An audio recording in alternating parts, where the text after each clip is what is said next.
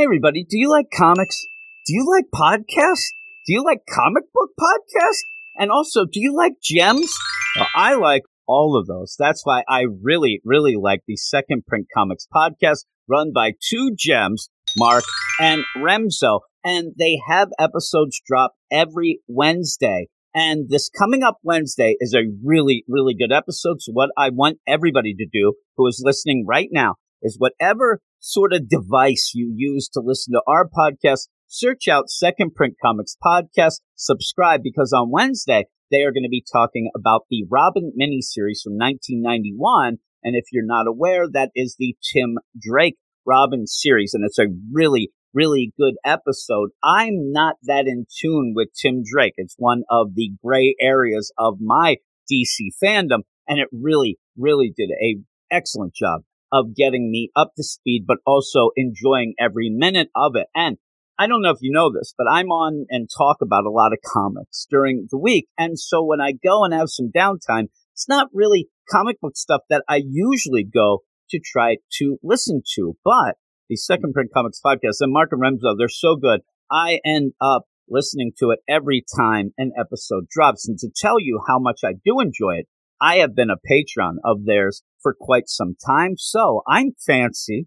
I have my pinky up and I get to listen to the episodes early because they do have early access for all of those as well. And let me tell you where else to go and follow the Second Print Comics podcast. Please go to Twitter and Instagram at Second Print Pod.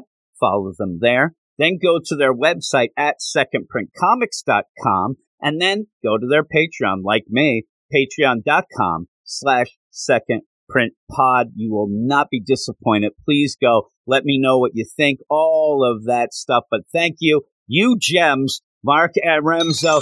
Gems they are. Now off to this week's show.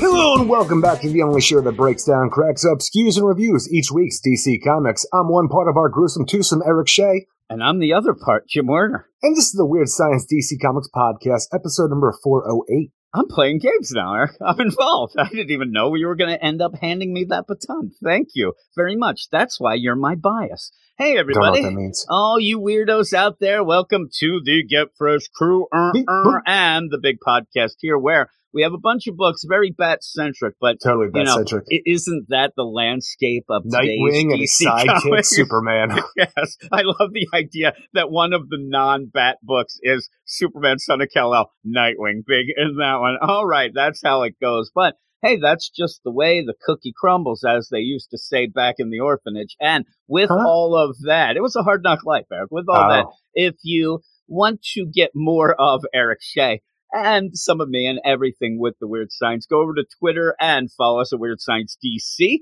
Then go to our website, WeirdScienceDCComics.com. Then go to our Instagram, Weird Science Comic. And finally, go to our Patreon, patreon.com/Weird Science to help us out for all the things that we do here on the podcast, but get plenty of other podcasts in exchange also. I don't know, but this week, the Spotlight, one of the big things that we do each and every Thursday night, we do 2 books from that week's books at DC Comics, picked by the badasses of the Get Fresh crew.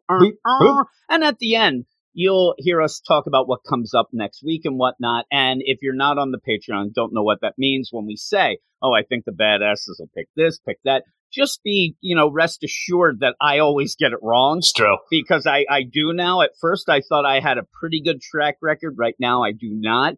And what ended up being on this week's Spotlight was the Bendis, what did you call it again? Bendis Breakdown. The Bendis Breakdown, it was. And Justice League versus Legion of Superheroes number 2 and Naomi Season 2 number 1. That is true, Eric. Very good. Very good. I see you are playing at home and paying attention. So with that, you can go. It was a little over an hour, maybe closer to an hour and a half, that podcast. But if you're not aware also, we also have a Friday night show on Thank God this it's Friday? feed. Thank God it's Friday. Everybody goes ape over there and gets bananas. And we ended up talking about the Trial of the Amazons #1 and Newbie and the Amazons #6, part 1 and 2 of the Trial of the Amazons event. So if you haven't listened to that, please go and check that out. We had a little bit of fun. I don't know that we went bananas, Eric, but we try to have a little bit of fun, make it a little bit different over there. But we're here for this podcast. And as we mentioned, most of the things that we do are driven by the badasses of that Get Fresh crew. And here is their roll call, Eric.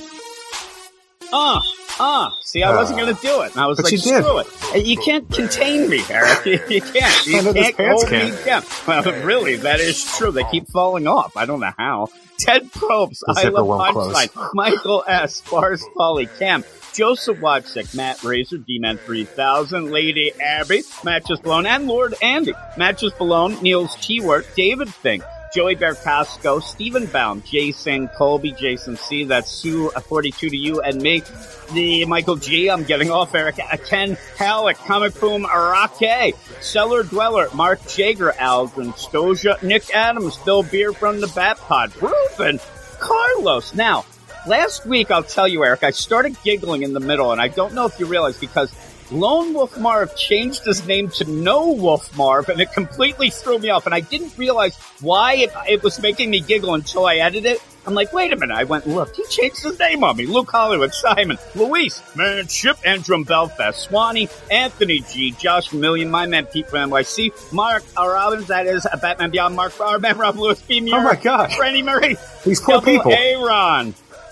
Hey there, and that's Double Aaron, and also a shout out. I thought I had less time. Shout out to the all-time you could have told that Lone Wolf Marv story after the fact if you wanted to. No, I needed it to be relevant at the time, Eric, is what ends up happening. And those people know, they love the idea that they're at the end. You gotta manage your time better. Zip through, right? I should have a timer is what. I don't even know how long that song is. Maybe I should learn by now. Maybe. I usually think that I have a good feel for it, Eric. I don't know why you think that. I don't know. There's not a track record that shows that. Well, again, I have very bad track record all over the place, it seems, except actually on the track, Eric, because that's when I'm lightning. Woo-wee. I've been running a little more lately, and I'm not lightning. Run into the fridge. Run into McDonald's. Oh, my goodness, Eric. But at least right now we're in good spirits. He's loving it, everybody. Hell of a week we had, Eric. And with that, too, as a shout-out to our man Reggie. And a weird deal, me and you both had a weird little connection with Reggie this week where we were both kind of talking to Reggie unbeknownst to the others. And walking around work in the warehouse just talking out loud like a psychopath to Reggie. I was laying down for bed like Tuesday night or Monday or whatever it was, and I was talking to Reggie. And, you know, I was a little more nice in my talk, I think. So, Reggie, if you hear that, just go there. You did keep her. You're not faking the funk with Reggie. Right. I think Reggie would appreciate that. But shout out to Reggie. I do miss him. We ended up listening or at least putting up on our Patreon the Serial podcast that we had done before the Necessary Nonsense. And it's so funny that people did end up messaging me and said, you know what, I forgot how much Reggie tried to keep you two under wraps. Like, he really would try to keep us down, and that would spur us on. But you could tell when I listened to it, I'm like, most of my whole existence when Reggie was recording with us was just to make him laugh. That's all it was. My existence with you is to make you grind your teeth, Eric, which will probably start right about now as we go off to the first section of books, a Bat section in a Bat podcast. So away we go.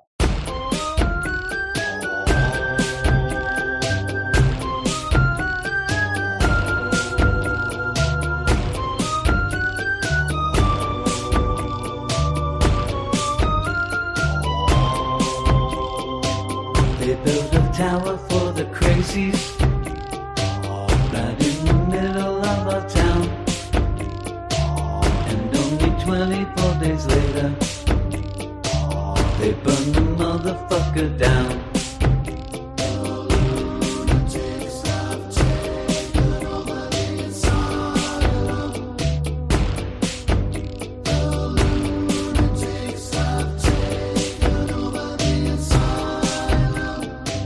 They say that hindsight's 20/20. Don't think Nakano understands. just saw an avulsion, running with scissors in her hands.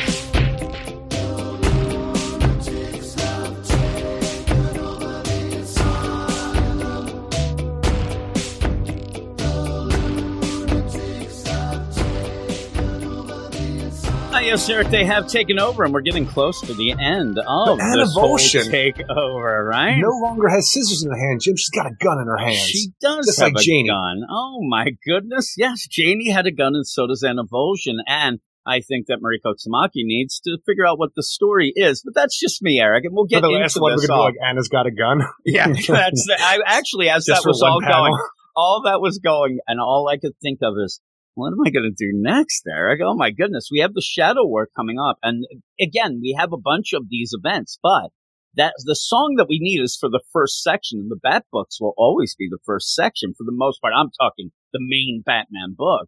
So what am I going to do for the Shadow War? Oh, my God. I'm not telling, Eric. I have no idea. No idea whatsoever. I was thinking like war. Okay. What rhymes with that? Maybe war, right? I could do that. Four, okay, that's what we usually do. We're there. You're getting something. Usually, you can tell when I've really run out of ideas. Podcast. Board. Yes. Okay. I end up always messaging you. Give me some ideas, my man. I have no don't idea. like any of them. And no, usually you end up triggering something else because yours are I so trigger a lot of people. Yours are so bad that I know. I actually think of the things, and then there's a lot that go into it, Eric. A lot happens in my mind as I'm doing that. Really nothing happens. I just go and do whatever. But we end up having this coming to an end, and I'm talking about Detective Comics and the Tower story. I don't even know what the story. It's the Shadows of the Bat, but it's the Tower story. Also, the Boy House of Gotham. But everybody calls it whatever they want. Most people just call the Tower story the Shadows of the Bat, but it's all confusing to me. But I'm not a smart man. I'm not a handsome fella or anything like that. Yeah. So we're getting close to the end of this weekly book, and I've had a problem with it. You ended up calling me out at one point, saying that I'm just a biased prick.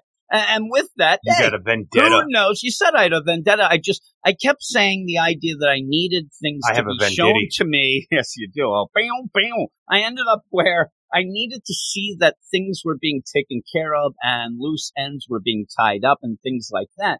And I don't think that I'm going to get that. No, I don't think you are either. I wanted mouth monsters and all that Hunter stuff to make sense. I don't think I'm going to get that either. Well, you actually have almost like a bit where it almost makes fun of you in this one. I know. Kind of, but with that, what I'm saying, I only have a couple issues left. And I almost think that it's time for me to leave some of this behind and say, it's not going to happen. I don't want to keep hounding on that fact. It is going to affect my score overall, but each issue to issue, I have to decide if I'm actually enjoying the issues themselves. And this one, I'll give you a hint. I didn't really like it, Eric. All this is just to the idea, but I can get behind some of the things. But the problem I have, and this is, and then I'll give you the credits. The main problem I have is just thinking of it overall.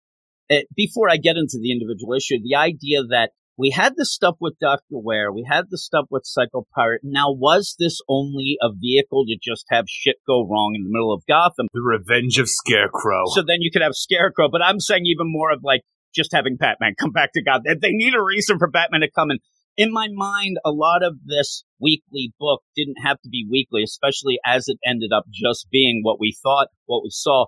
All hell is broken loose, and you really have put Dr. Ware. Even Psycho Pirate is just hanging now, but Dr. Ware's just an afterthought now. They're not really dealing with that. It was more of an idea of what can we do to have this tower in the middle of Gotham. Have your no Toby sound effect throughout this entire series. I know. Again, Eric, I'm not a smart man, but so we get into this, and again, I can like some of it for just the concept because we love to have the Bat family together doing some things. It just is not quite there for me. Well, but because the idea in my mind, when you get from this issue where you want to have the entire Bat family without, Batman and Gotham taking care of their business, TCB, baby, they're not doing this throughout the whole thing. And the most capable person that we've seen so far is Harley Quinn. And even that seemed like a weird, last second deal. And so everything in the Mariko Tamaki book up until now, and this is where I said I have to get by, past this, but she changes things up. She adds little details. She forgets some things and whatnot.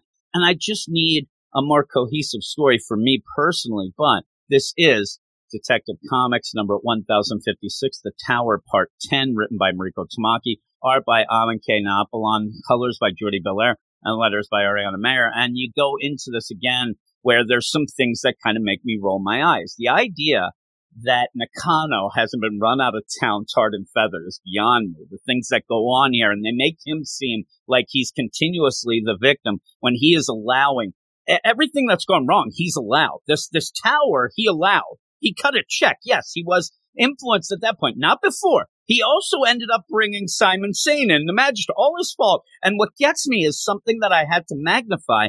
The newspaper on the desk here that pretty much almost says Nakano and Batman are buddy-buddy and stop Fear State themselves almost. And when that was the idea we talked about, the idea where the anti-mask and what this newspaper headline that shares this weeks before the opening of Arkham Tower, where Mayor Nakano finds an ally and an enemy, so where they both took down the Magistrate, but mostly Batman, but it seems like the no mask mandate has been lifted at this point from the newspaper. And that's the thing. The problem I have is that insular thing that Mariko Tamaki does, I think that only means the mouth monsters. Good for you, Mayor Nakano, the real hero of Gotham City. He comes out, he was trapped in the sewers. He comes out where Batman, an eye for justice. Batman blew up things and everything going on, brought him out, and then everybody's applauding. Oh my God, you took down the magistrate. No. He started the magistrate. He gave the magistrate the ticket in. Look, he signed the papers. The whole thing at the end of Jaws, after Sheriff Brody kills the shark by shooting the freaking oxygen tank, blowing it up, that the mayor comes out and said, look, he's my sheriff, I appointed him, this is all on me, I saved Amity Island. Keep the beaches open. And the mayor and him, but the mayor was sus himself. I mean, seriously. Keep the beaches open. How can you shut down the beaches? It's the 4th of July weekend. Yeah, so why are they... I don't know how long the mayor's term is.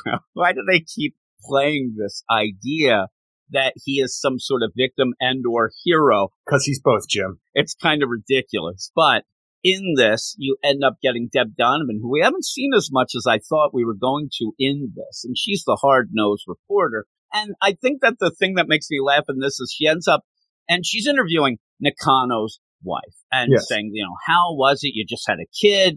Your husband doesn't have an eye. I give you props for that.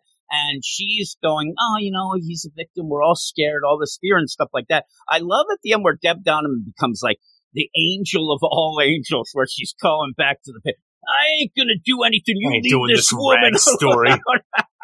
We're going to come in here and prey on this frightened woman? No, sir, not Deb Donovan. My favorite thing of that is, would she have said that if she would have gotten a big scoop here? She is interviewing her and blah, blah, blah, this, that, and the other thing, mouth monsters, this. Oh, my God. She runs out, stop the presses. But because there's going to be no story. Well, the thing is, I think Deb Donovan knows about the mouth monsters because she was infected by them. I'm saying of anything. I'm saying in general, if there was a big story, because she is there to do this, and then it does feel weird. This is Nakano. What have you been doing with your time ever since the Joker War, and then Fear State and mouth monsters and freaking, Mr. Worth and all this? I've been laying in bed scared. Okay, no story here. Let's move on. No story here, folks. She's like, well, on a follow-up question, what the hell is your husband doing? He keeps allowing this stuff.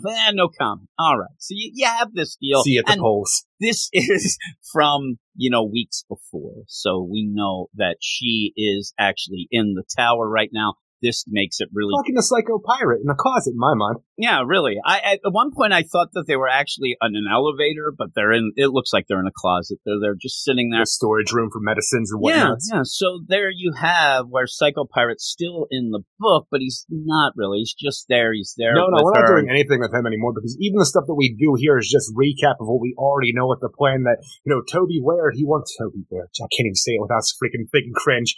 But the idea that he wanted to scam the city out of $30 million because of a check that would be funding the tower and stuff like that. Psycho Pirate was going to create this miracle cure, which would allow him to get the money, because who doesn't want to fund a miracle cure? But it's all gone tits up at this point in time. So pretty much, you're all caught up, and by the end of this issue, I don't even know if we're going to have Psycho Pirate left. No, I don't either, and that's kind of weird, and really what we... Scarecrow City now. Yeah, what we know. No, Fear State Part 2. There it is, Eric. I had it. I did it.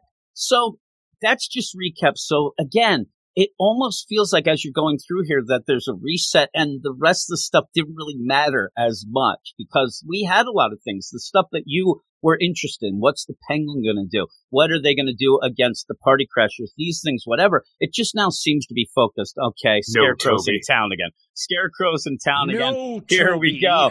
And you just end up dealing with that. You're dealing with the Bat family trying to stop themselves from getting killed and trying to stop this whole thing of the tower. We're in lockdown of the tower that the Scarecrow is the main head honcho of now. He is in control of the situation. All the other the minor villains that we saw throughout the series, they seem to be working for him, not Siphon, though, because Siphon would not play along now. He's fear toxined up like Nightwing. But even when the idea when Amanda Connor's calling in, asking for, like, the terms of surrender, it's the Scarecrow running the show. Like, I don't have any terms. You know, I'm going to be able to show you that we're here to create more fear in the city. Fear State Part 2 by throwing Nightwing out of a window. And that seemed just, I don't know. It's one of those where I'll tell you, I even messaged you when I was reading it the first time and said, hey, Harley was actually Harley. And part of me wants to get upset about that, but part of me thinks it's hilarious. Well, the thing is, like, how do you play the situation? Is Harley a part of the Bat family in this whole, like, the way that we're going to disguise ourselves and go in here undercover to the tower from the start to finish here? I don't think so. Where the thing is, because she talks to Oracle right away. She has her on speed dial. Well, not speed dial, but she just calls from Chase Meridian's phone. But the idea, she seems to have been in on the plan this whole time. So maybe there was some, like, hacking done Oracle style. So she would get in here where nobody knows that it's actually Harley Quinn. There's somebody they think is acting like Harley Quinn. They're like, you were administered here. Harley Quinn has, like, you know, DNA fingerprints all on file anywhere. I don't know how you get away with this because it's Harley fucking Quinn. I don't like the way that this is played out. I actually thought, and really, in my mind, I think the play is better where everybody if she knows does... that Helen is Huntress, but nobody knows fucking Harley's Harley. You even have Harley yell down the thing while Harley's fighting Huntress. Hey, Huntress! I mean, everybody's just throwing that out willy-nilly. Now, with that, I think that the funnier play, and I was really hoping, is that Harley, she just went there thinking things are going to go wrong and see, hey, this sounds like fun. The problem is you're playing it in a weird way because she does grab Chase Meridian's phone. She doesn't really dial and just starts talking to it. And the fact Chase Meridian says, you weren't really calling anybody, says, I'm sorry to be, but that was a real phone call. I only heard because she never heard. I don't think Harley called her. But then later she's talking to her on the phone. So it plays off weird. I like this idea. Like an earwig going on here, or is she just doing a bit right now with the phone while you have an earwig and you can just talk? And with that, does she know the number to call? Because I don't think Chase has that number. So I like the play of Harley being so crazed up right now that she ends up where she was just pretending. Maybe she could, like the things, maybe she is pretending with the idea that you would have Dr. Frau, the disguised version of Batwoman, who was a doctor in Arkham Tower before she was fired. That number should be in Chase Meridian's phone. Did she just call up Dr. Frau and say, hey, Batwoman, it's Harley? Maybe, but she knows Dr. Frau was Batwoman. She says that to Chase. So it's weird. It's a weird play. And again, everybody's accepted Harley Quinn to the Bat family pretty quickly, it seems like. Yeah, and I really would have liked this idea where they actually find out Harley's in there and like, oh my God, she's going to ruin things. And I don't mind if Harley ends up being in there. And I don't mind even if Harley would save the day. I think that would be hilarious.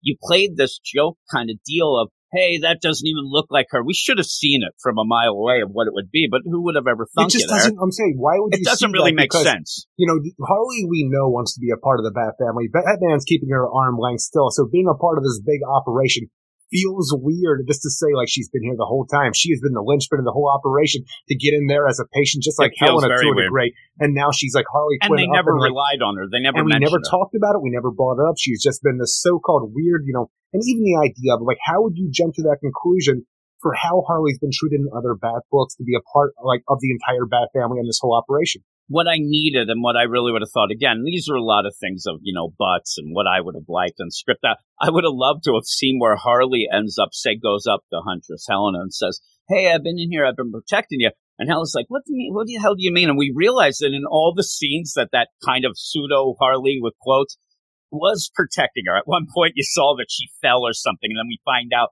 that was the best. But we're not going to get that. And really, it's even playing it coy with the idea of was she supposed to be in there undercover? So you have that situation. Harley's here and she's inside the building. She's here to save the day with the rest of the Bat family to make it inside Arkham Tower. And on top of that, you have Helena going through, who's then attacked by some rando patient. And she's like, look, I have visions of violence and rage people. Like, you know, I know that you're not going to stab me. And he's like, you don't know nothing. And then, like, I don't want to stab you, but I'm going to anyway. So the idea then becomes, you're a liar, you see nothing. And she goes with the idea of the psychic visions of rage and violence that she's had ever since she was infected by the mouth monsters during Fear State.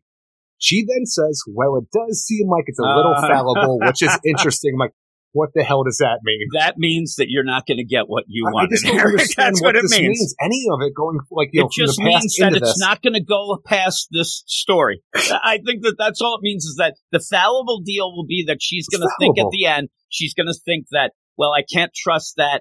I'm just going to forget about it. We'll never see it again. I really thought, and again, part of me wants to gloat. Is it a rage angle? Gloat. I'm saying, but I think that it's never going to be really used again. And I bet at the end, what will happen is Batman will be able to say something like, "We're going to send you here," or "I have this for you," and it'll be taken monster care of. Inoculation. It's better than the hospital had. Batman never had any visions and things mouth like monster that. Repellent. In my mind, by the end, he will say. And we never saw this, but he will say that he had the same thing go on and he had a cure for it. That's just me. I'm just guessing. But that seems like when she says, oh, I guess they're fallible now everything is sus and you can't trust it. And it just is ridiculous. But what you get here now is going to be a roll call of Bat Family. And I don't mind that again. There's some things in concept that I don't mind. You end up, Tim Drake shows up. Hey, look at me. But everybody just kind of shows up out of nowhere. Feels right? even weirder than Harley at times, because at least Harley we know has been in the background. We didn't know it was Harley, but she's been there. Tim Drake has not been a part of this operation at all. And he just shows up ahead of Batwoman and Cassandra Cain, who have been watching. Who have been desperately trying to get in, right? And he is just inside the building kicking ass and taking names. Like, where the hell did you come from? I wish I would have seen you the whole time, because he is my favorite Robin. But just showing up out of nowhere with no backstory, no nothing. I'm like, with nobody ever mentioning it. Nobody ever saying, oh my God, I wish Tim was here. I wish Tim could do this. Even when you have the characters in the sub-basement A that are trying to hide from the party crashers and other, inmates that are trying to, like, kill them. I say inmates with patients, but you have Stephanie Brown here, like, to stay behind me.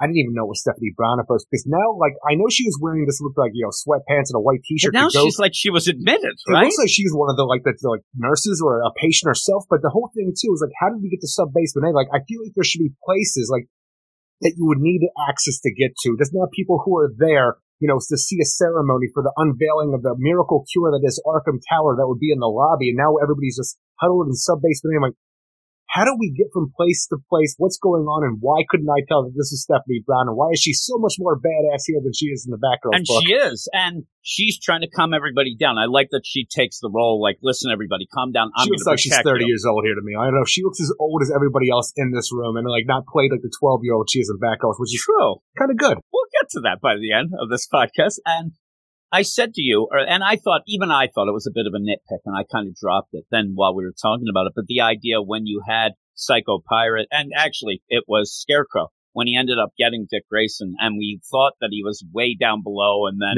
lickety-split, he's at the penthouse. The thing is, he's at the penthouse now from that hole that was made by the ice gun that went down to freaking the ninth circle of hell. Who knows how far that hole went or why? Well, why I'm saying this now is kind of tied into what you said. I think that maybe what I was upset about wasn't exactly where did they come from, the timing, whatever. Details? I don't get a concept in my head of the tower. We're just getting like a Star Wars wipe, and then we're into a new location? Because you have cells, and you have, we saw a lunch We have type. rooms, Jim. Rooms. Well, yes, exactly. And so I don't get a concept of the layout. So if you ended up having at points like, say, oh my God, we got to get to Nightwing before he gets thrown out of the window, I don't really get attention of, oh my God, they have this amount to go, or they're never going to get there because even we say we're on the 20th floor, I'm like, that means nothing. I don't know. I don't know how tall the that's tower the is. problem. So there are some details that I think are and have been missing that I wish we had. But other things that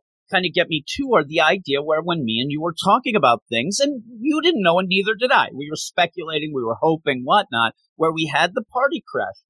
And we really, you especially, wanted to have a thing where they would be going against. I want a gang war on top of everything we have inside of Arkham Tower. Penguins, goons versus the party crashers. Yeah, and me and you debated at the point, are there any goons in the tower? Are there any of Penguin's goons? Because the one guy was watching, and Penguin said specifically to him, you make sure that they don't do anything. And these are the same guys that were walking around checking mailboxes if they look suspicious. So you wonder where they are. And then I said to you, well, if they're not in already, how are they going to get in? Because the whole place is surrounded by police and all on that. Lockdown. Yeah, and on lockdown. So you're not seeing that. And that, I think, is a misplay a bit because you could have had something pretty cool going on. These party crashers just end up, the king is dead. We're working long with live the king. inmates now. It's just whatever happens, they're Party just going to go crasher. with the flow. So yeah, they're there and they're trying to, get a little really crazy, maybe a little handsy on Meridian. I mean, the things that they're just saying. Even the idea, I don't even know what we're doing with Nero 19, who came across Chase Meridian in the previous issue, where we just come to it now where she's just tied up in a room and left, by herself until the party crashers want to get handsy with her before they deliver the Scarecrow. I'm like, sure, you have nothing for Chase Meridian to do, whatever. Like, why did Nero 19 do this? Oh, yeah, it doesn't matter because you didn't really bother to set up anything with Nero 19 or his motivations. He's gone, I'm a king. Yeah, I'm a king. I'm Nero 19. I tie people up and leave them. King. I'm Nero XIX13. Here we go. 1, 2, 3. And so with that, you have Dr. Meridian. She might get killed here, or worse, before that. And luckily, there's Harley. I mean, it's almost a MacGuffin of Harley showing up with her hammer. How'd she get that? And you end up where say that. she just hits him. How did she get the hammer? Like, the thing is, for some reason, I can be okay in my mind, my own personal headcanon, that you can get the freeze suit there because it kept him alive. You had to bring him in here to do this whole thing. The suit keeps him alive. I get you that. Keep the freeze gun in a hospital is a problem. And then on top of it, that's the small potatoes of the situation. To have the Scarecrow's costume complete with complete tear gas accessories and all this other stuff that he could use. I'm like, and now you say it. Harley has her hammer here. I'm like, where is the weapons lockup of a hospital?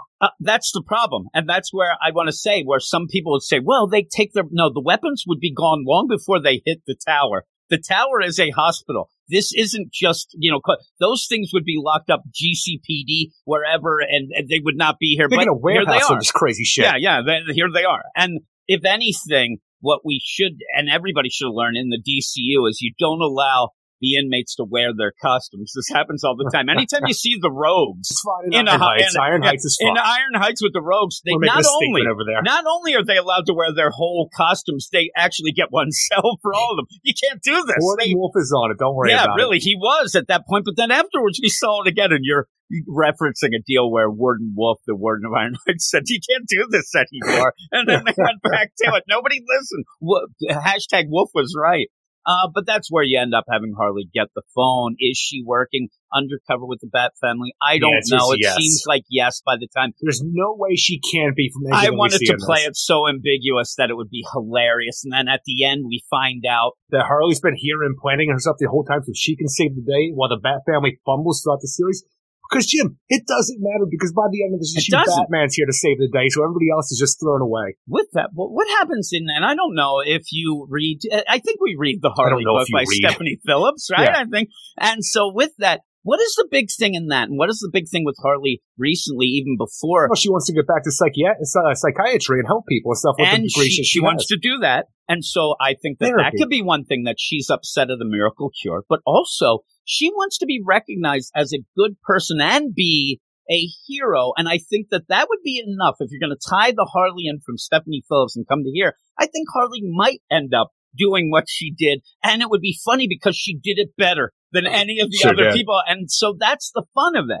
That's why. And everybody and their mother knew that Helena was Huntress the entire time. Nobody knew anything about Harley. No, because it was crazy enough to work, like the plan. And I'm telling you, if you ended up having synergy with this where they're like, Harley, when did you ever? And you see a flashback of her and Kevin just sitting there coming up with a plan. And Kevin goes, you know what? It's so crazy. It might work. Boom. I'm just trying to think of some past continuity that I'm not remembering right now where Huntress revealed her identity or something along those lines.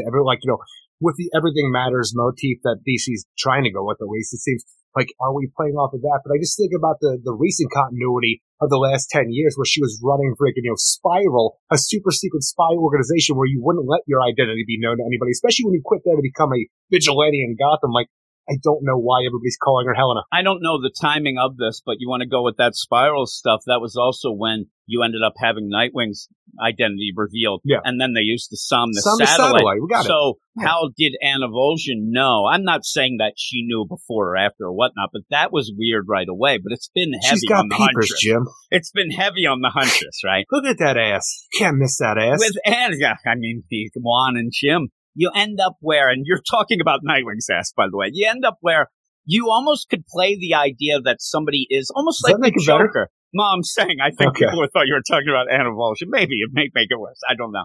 But the idea of like Joker, the Joker's so crazy he knows he's in a comic and think maybe they were going to play that, but it's everybody. It's everybody knows Huntress. Anna Volshin seems to know more, but what was up with that cabin? That always comes up in my mind every issue. The cabin or the house? The house with the spray paint on it and stuff like that. The abandoned house in the neighborhood where that looked like it was like something that wasn't able to be sold because there was a murder that took place there. I'm like, oh, is this Anna Volshin's old house? I don't know. There's so many side things. Because like most things in the Detective Comics, while I like the overall scope and ideas of what are being brought, they are fast-forwarded to where they need to be instead of showing the details and backstories to make you care about the characters that they're showing here. Yeah, so with all of this, everybody seems to know that Dick Grayson is, up on the top floor in the penthouse with Scarecrow, and he's going to throw him out the window. They're desperately trying to get there. I said I didn't feel any tension to it. I really thought in my mind... Who would the seer thinks about this, and she's still hanging out with Gotham? Who knows, man? Who knows? What do you think Spellbinder thinks? You end up where... there is, and also Scarecrow gets a hold of Nakano. Hey, who's this? This is Fear, and this is my... It almost feels like everybody has... Poor Toby Ware. That guy has been just left behind. Nobody's like, oh, what about him? Oh, Scarecrow's in town? Well, he's bigger. He's dead, Jim. And this is where... Yes. No, Toby. Seriously, too soon. My point is, when I talk to you about some things, and people will have a Gotham story, and it's a Penguin story, right? And then somehow they decide... Hey, I'm going to add in the Joker. Or I can even go currently, Monkey Prince. We like the Monkey Prince. Batman's in it. It's a Batman book. Then when you end up where the Scarecrow is over and bigger than Toby Ware, so he kind of overshadows everything and now becomes a Scarecrow story. And I think that's a shame. Fear State Part 2. Yeah, it's Fear State Part 2. And most people are done with that. I don't know if you know that, Eric, but Fear State's over. And we had a lot of things going on. I don't know. I didn't like it that much, but, you have this poor guy finally thinks that he can go out and get some milk at the store. He's going to get in trouble again. What the hell? Look, he's fine. It's all contained to a tower. That is true. It's now Fear State Tower. So, yeah, he ends up where Scarecrow's going to throw Nightwing out, and he does. He lets him go. You end up having Batwoman come in and try to grab him. She can't. She can't. It's only Batwoman. Like, again, we can't show Batwoman succeed at anything they're doing. Anybody, but you know what? Big Papa Batman shows up in a freaking Batwing, opens up the cockpit and grabs him freaking by the entire body with one arm. And I'm just thinking with the force of the Batwing flying in, clotheslining Nightwing. You're thinking of Gwen Stacy, aren't you, Eric? I'm just thinking, honestly, I'm just thinking he is getting cut in half, or just every bone in his freaking torso is being shattered. And Batman's arm as well. Luckily, when he first shows up, it looks like he wants to tell Dick Grayson something because he is cocked and ready to punch somebody right in the face. Look at that move. That either. This is Batman, I know. That's a Tom King thing. But he does grab him, like you said. It's crazy. But then you end up having, I don't know that I need the F in hell from Oracle. And really what this is I don't know if I need the F in hell from you. Batman should land. Your man say it. Batman should land and get right on the comms and saying, listen, you numbskulls, you done messed all of this up. I leave Gotham for a few months for some reason. It took them a few months, it seems like. I come back and everything's a shit show. Yeah, it is. It's a complete shit show. He ends up, first up, he's like, get me Stephanie Brown, because I heard she was talking shade on my micro case, and also who left the door open for them party crashes. I mean, look at this. I mean, they're ridiculous, but now we have Batman back, so that throws it off. Now it just ends up where this story was applauded at first for being a Bat family book without Batman, and that was a cool concept. Me and you were both on board for that. It didn't quite work out, and they kind of fumbled and bumbled throughout. But now Batman just has to show up to save the day, or at least Nightwing. And so what we do then is end, and after all that, we're Batman coming in and saving Nightwing. I'm just, as a tip, that should have been the cliffhanger. I really did need Anna Volshin finding Psycho Pirate and Nakano's wife and then shooting maybe Psycho Pirate, whatever. The big play here is, oh my God, Batman. Do you think Nakano's wife or Psycho Pirate got shot? And if without a choice, do you also, as an addendum, think they are dead? If Nakano's wife is shot, she's dead, right? Okay. If Psycho Pirate's shot, he's injured. Yeah, I think that, that's what I think is the deal. And I'm thinking that it might be Psycho Pirate only because earlier, either last issue or the issue before, Anna Volshin really spelled out the one thing that she was upset. I want to find who was controlling our minds, and I'm going to take care of them. And I think that this is where you see that, where we'll go in and she'll say, you tried to control us, probably shot him in the shoulder or something, right? She's more of a scissors gal. But Jay, she has a gun, Terrible aim.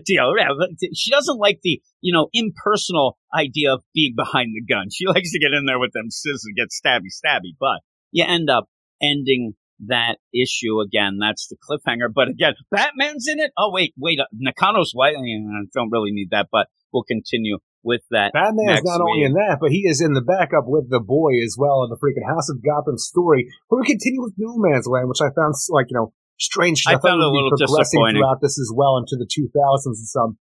But what we have here is the boy who is now, after defeating the poet, the former leader of this ragtag group of kids who are just trying to survive in No Man's Land, he has now become the leader and has Killer Croc on his side. And essentially, he is Robin Hooding through the wasteland here, where he's going to go find food from terrible people, give it to Dr. Leslie Tompkins and whoever may need this, and continue on. But then, for some reason, we have to show that Batman is a dick in the boy's eyes. Not only at the boy's eyes, just this whole weird idea of the story, because he has a gang. Okay, the boy has a gang. They are pretty much helping everybody they can by stealing food from terrible people and giving it to people in need.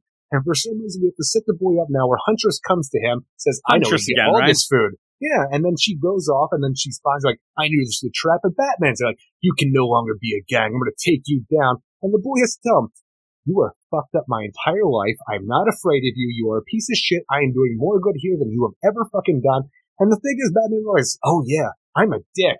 You know what? Go on your way, kids, because actually, you want to say that you're taking us down from what? What are you taking them down from what you see them doing? He's delivering food to Dr. Leslie Tompkins, and then somebody there is, and I think it might be Steph. I don't know who they're playing here, but the idea of them going set the boy up for a trap here with Batman and Huntress because the Batman wants to take this ragtag group of do-gooders. Because they're hanging out with Croc. What's happening? And here's the deal. You show up where they come out all, I guess they just make an entrance. It's Apocalypse now. Every Tuesday they come out of the sewers and stuff that way. The best thing about this is my favorite art point is that kid, the boy still looks like he's 8, but now he has a beard. And it fools Batman so much. By the end, good for him, because I looked like I was 8 until I was 30 and could barely grow a beard. And now you look 100. Now you end up where Batman's like, across the face hard. Who are you? You know me. You ruined my life. No, I didn't, you bearded fellow. Who are you? And, oh my God, it's the boy. Oh my God, you're the boy. It's the beard that got him. He's like, I didn't hurt anybody with a beard. I love beards myself. I'm the Batman. And he's like, that doesn't make any damn sense. And you ruined my life, you jerk. And he has. He has completely, but when you end up Batman coming in all hard ass, right, with his big cock energy, his big bad energy, and ends up trying to stop, you just see there, when you see this gang, it's a lot of 8-year-olds. There's a couple gangs, a lot of kids, and Batman's like, you hardened criminals, you better stop your bullshit. I'm like, Batman. It almost feels like the Batman that we have in the Monkey Prince that sees some teenage freaking monkey that's razzing some kids in a locker room. Look at this new villain, Robin. Get him. The one thing I'll give Batman credit for is at one point you do have the boy. The bearded boy, he is. The man, Jim. Yes, he says it is the man. You end up where he says, you threw me off a bridge, and it was not Batman. It was Azrael. Yeah. But I like that. But it was Batman. But I like that Batman. He doesn't say, no, it'd be funny. He's like, no. Gotta keep this going. That's not me. So he ends up just going with it. He's going to take the blame for that, which I don't mind. Yes, he should, by putting Jean-Paul in charge of being the Batman. It is his fault. What I want to say here is we're still in No Man's Land, right? Batman, get your ass out of this place and get doing something. You are there stopping a bunch of kids from getting food.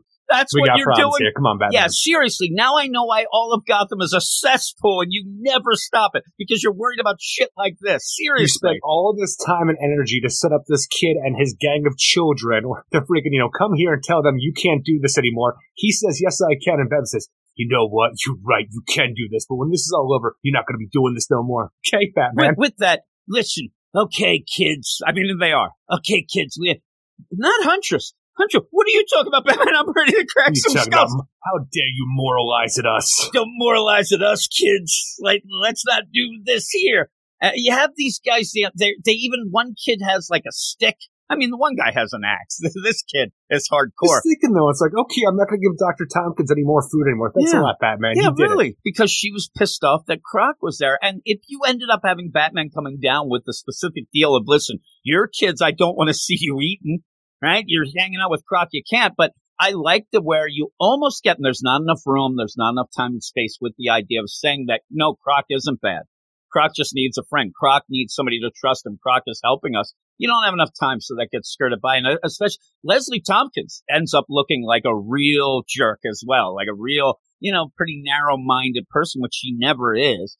But at the end, Crocodile people freak me out. It is true. It would freak me out, but still, I thought that I don't mind this. Not only are you a former criminal, but you like eating people? No, sir. Get away from me. You can hang out with your crocodile, but not around here.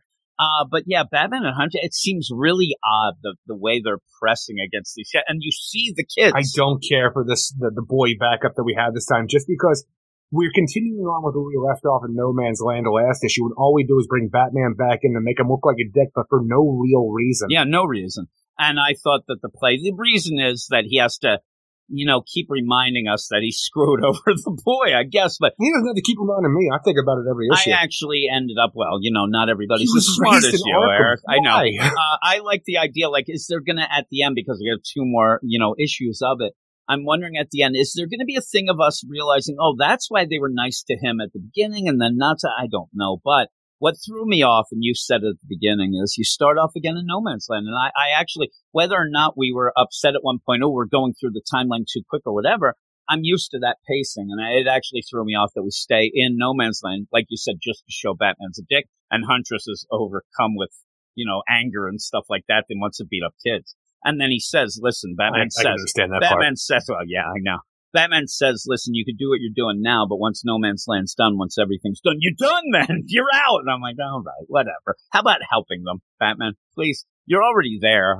Do something. But, yeah, and just so we say it, it's written by Matthew Rosenberg, with art by Fernando Blanco, Jordi Belair, and Rob Leigh. And we've enjoyed this backup. This one I thought was a little down, but overall, what would you give this as a whole? As a whole, I'd give it a 6.5 out of 10. The thing is, the main Detective Comics Tower story is action-packed. It's going in a fast-paced progression towards our end. It's just a lot of things are coming out of nowhere. The devil's in the details, and you don't get to see the devil here because the details are just passed right over. And Big Daddy Batman's back to save the day, while the rest of our Bat family, who were the stars of this whole show, were just inept this entire time. It continues on here, which is disappointing, but the art looks great. We're moving forward. A lot of cool things are happening. And the boy backup, the House of Gotham, the art looks great there. It's just, this one really let me down for what we've been dealing with lately, because I do like the progression of Batman's history, but like you said, No Man's Land continuation just to show that, I don't know, do we have to equal things out? Like Batman's the end-all, be-all of the main Detective Comics book? We have to make him look like a schmuck like all the other Bat family in the backup? I don't know. I don't know. I still want to see the Tower story because I'm enjoying the overall of what we got. Like I said, the devil's in the details. We're not getting that. But the overall, I'm still enjoying, and the art looks great. But this is a tad under in my mind. Yeah, I'm gonna be positive. I'm gonna go to 6 because I did like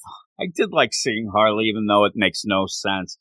Tim Drake shows up, no sense, but at least you're getting Bat love family. Tim Drake? Yeah, and you see that. But my big problem is with 2 issues left.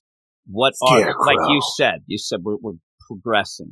I don't know what we're progressing to because all I see is Batman comes in and punches some people. Damn right he does. Like only a Batman can. There it is. I mean, and the idea that it isn't anything to do with like trying to stop Toby Ware, which was the big setup. Psycho Pirate. We stopped him. So now it's just, we did it. Again, do I need to see Batman again? Is Miracle Molly going to come and save the day again like she did in Fear State? Is that the ending, right? Because in this, imagine if Miracle Molly comes in, and this is the thing that, like, Scarecrow's like, Scarecrow only used to be afred of Batman and he's really afraid of her. And now he's afraid of little Miracle Molly because she shot him. Yeah, it'd be hilarious. He has terrible PTSD from this cybernetic girl. Having Batman come in kind of is like, it is a little eye-rolling, especially in a story that was set up to be a big thing without him. He's going to come in, probably save the day.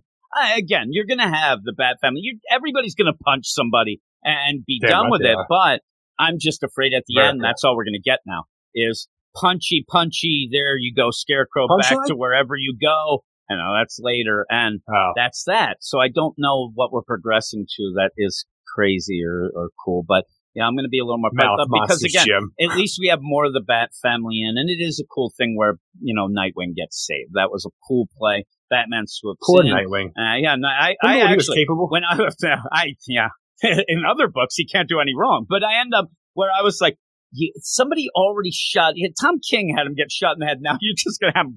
Like, why can't they love Nightwing? Why are you doing this? And later on, you're going to get mad at Tom Taylor for doing every such thing you want right there. He loves Nightwing. That's not capable. That's just over-the-top fan service. So capable. 5.8, I'm going down. I can't go to a 6. I'm saying too many more negatives with it, but still, I'm looking forward to see what Batman does. And I really want to whip the Bat family into shape now. And almost the idea where a lot of people criticize Mariko Tamaki because she did have a inept Batman. So he leaves town to show basically, look what happens when I'm gone. Oh, no, I agree. I was going to say it earlier where you show the Bat family not being able to handle this. So you make Batman leave. Comes in like so a when hero. He comes back and now he's like, oh, this is what you've been missing, everybody. This is what you wanted. And here it is. Batman's even more over than he should be. Because Tynan's Batman just kept, losing track of things and having bad things going on. And even the idea of what was happening in the beginning of Joshua Williamson. At first we thought, oh man, he ended up coming back in the last issue of that. But I do think that maybe that's the play. Let's see how things go without Batman, then you'll realize that he is better. But we'll move on to the next book. It's a big sucker, Eric. It's a big one. It's Batman Urban Legends. Sucker. Big sucker it is. And it's Batman Urban Legends number 13. You're the sucker. Me and you, maybe the people will buy this. I don't know, Eric. But me and you, if you buy it, that's fine. Me and you were talking about it, though, is that each issue and each story and these big things going on are losing us. We're kind of at the point where, what are we here for? Why are we getting involved in it? Neither of you, me or you, were doing the podcast. We wouldn't be buying this book. This wouldn't be on our poll list. These stories, that's for sure. No, and so we did talk about the idea of like, should we stick around and do this because we don't like the stories and whatnot? We decide that we usually do everything anyway. Well, we should have done. We should have bailed on this and came back with Birds of Prey. Well, I ended up where I was getting ready for the podcast. I got my stuff out I'm going to read, and I ended up talking to you, and I said, yeah, we'll go through this, whatever. And I was going to send it. I actually typed it out. Hey, if you give me a wink, wink, we don't have to talk about this today. And then I thought, no, that's not right. Plus, we have to finish. Then you realize that everybody who's listening right now needed the origin story of Jackie Day. Well, yes. You're like, who's Jackie Day? Well, he just happens to be one of those people from the previous issue of the Zatanna Batman story who was possessed by something you don't know about. Jackie Day. And that's what we're starting with. Batman and Zatanna and Bound to Our Will. Written by Vito Ayala with art by Nicola Seisnija, Nick Filardi, and Steve Wands. Well, seriously, if that's the most offensive I get in this, it'll be a miracle. Because this story, this part 3. Wait, why? What are you going to say? I'm just saying, this is not a great story. Okay. It's really not. And I got worried. What I get in this is at least this issue and how it's set up. A lot of times we said that you'll end up having a concept. You know what would be cool? Batman and Constantine hanging out and talking, right? Oh my God, that'd be so awesome. The problem is you can't go into a story like that because it is the same old story. But yet that's how it feels. I don't trust you, Constantine. Well, I don't you shouldn't trust me, but I'm here to save the day. And I still don't trust you, Constantine. I'm going to do Constantine. You say it. You say it to me, and I'm going to be Constantine. Okay? What are you doing here, Constantine? I'm doing what I want. Handsome. He says that like every line. I'm like, come on, stop it. Constantine being Constantine. Batman being Batman. Not like Is his name Constantine or constantly annoying is what I'm asking, Eric. A little stretch there, but okay. I mean, seriously, he's like, but rough. They're just there saying nothing. And I think that the idea of this was supposed to be Vito Ayala saying, hey, this would be cool because it's kind of even a love triangle in there, and they don't like each other and thinks it's not. But they even say like a little bit. So what happens? What ends up happening when Constantine talks to Batman? They don't say shit. They just sit there and it's pages of pages. They not say shit, but everything that Batman and Zatanna have been doing in this story with the idea, if you haven't been listening, the background was Zatanna and Batman were kids. They were fooling around with some magic. Opened up a Hellscape portal that every year after that they've been trying to close to little freaking success. This year, Zatanna has a new idea. She's going to do something, but it goes overblown to where another demon is released, like it was in the original one, and now they are tethered to these demons that have released Zatanna and Batman. And when Constantine is here now to show them, there's something wrong with you two, you guys are vanishing. And I'm like, until one scene later on, I had no idea what the hell he was talking about because they looked solid this entire time. And they were completely solid. We brought that up. Like, what are you doing? Something went wrong with the art. You do see it here. But it's that idea of this portal, and who can keep track of what this is? You end up having Jackie Day, who then ends up having his body taken over by this thing, and the idea of it's like the yin and the yang. You end up where if you take somebody out of this portal, then you got to put Batman and Zatanna are disappearing, but it rarely, it's hard to even make like the heads tether or to tail. these monsters that have come out of the portal are now sucking the life force out of Batman and Zatanna, and they're also trying to track them down, which is easy because they are tethered, because we need to stop them from closing this portal as well as, continue to suck life force. And Constantine is here to put up a shield until the shield fails because, it doesn't really matter at the end because our demons do show up to take on Batman and Zatanna, and they have demon magic as well, which seem to be more powerful than our heroes' magic. Yeah, and so at one point, Constantine even has this, it's supposed to be a big wow moment where he's like, you guys don't get it, do you? And ends up blasting them, and that's to show them that they're kind of transparent or whatever. I thought that he was doing like Freaky Friday stuff or something I new. didn't even notice. And the thing is, maybe that's on me and my shitty eyes. I didn't even notice until Batman was sitting at the computer with Constantine having their chat that he was even, vanishing. This is into the issue. And we already had that, proclaimed at the end of last issue's cliffhanger, where he's like, oh, you're disappearing. Now we go through all this stuff going on, and then we just get a fight where these two demons, whatever. I don't even know really what is going on. They're like spiritual psychic vampires or something, the way with the life force, but we don't know anything about which it. Actually angered me because there's story and legacy from time, immemorial. At one point, it seems like this Frau, what we like to call our Nazi scientist lady who's been possessed by a demon, is talking about how, she was at Point Pleasant during the Mothman. So I'm like, how dare you sully the good name of the Mothman? And also at Chernobyl, because they're able to whisper sweet. It doesn't make sense. I mean, none of this makes sense. And then Chaos. you have to have this guy who went monsters. into, the body of Jackie Day say, but it's not, because it's the monster that went in him. Because the idea goes, I've been dead for so long, you forgot, right? And I'm like, nobody forgot. You just said that. And it's just think about this, though, because we're giving page after page to let you know that Jackie Day, as a child, was raised by very good people who were then killed in very unceremonious ways. And then Jackie Day, to honor his parents, continued on to be a very good person. So I have to imagine, because we had all of this lead up for this kid, Jackie Day, that his goodness is going to prevail in the end, and Jackie Day will be the hero for some reason. I guess there's no Jackie Day. If there isn't, I don't know what's going on, and this is where again it just seemed like such a weird origin story out of nowhere for this Jackie issue. Day. Just started out and went through, and a lot of the stories in this here do the same thing. Where what happened? Did I miss 3 issues?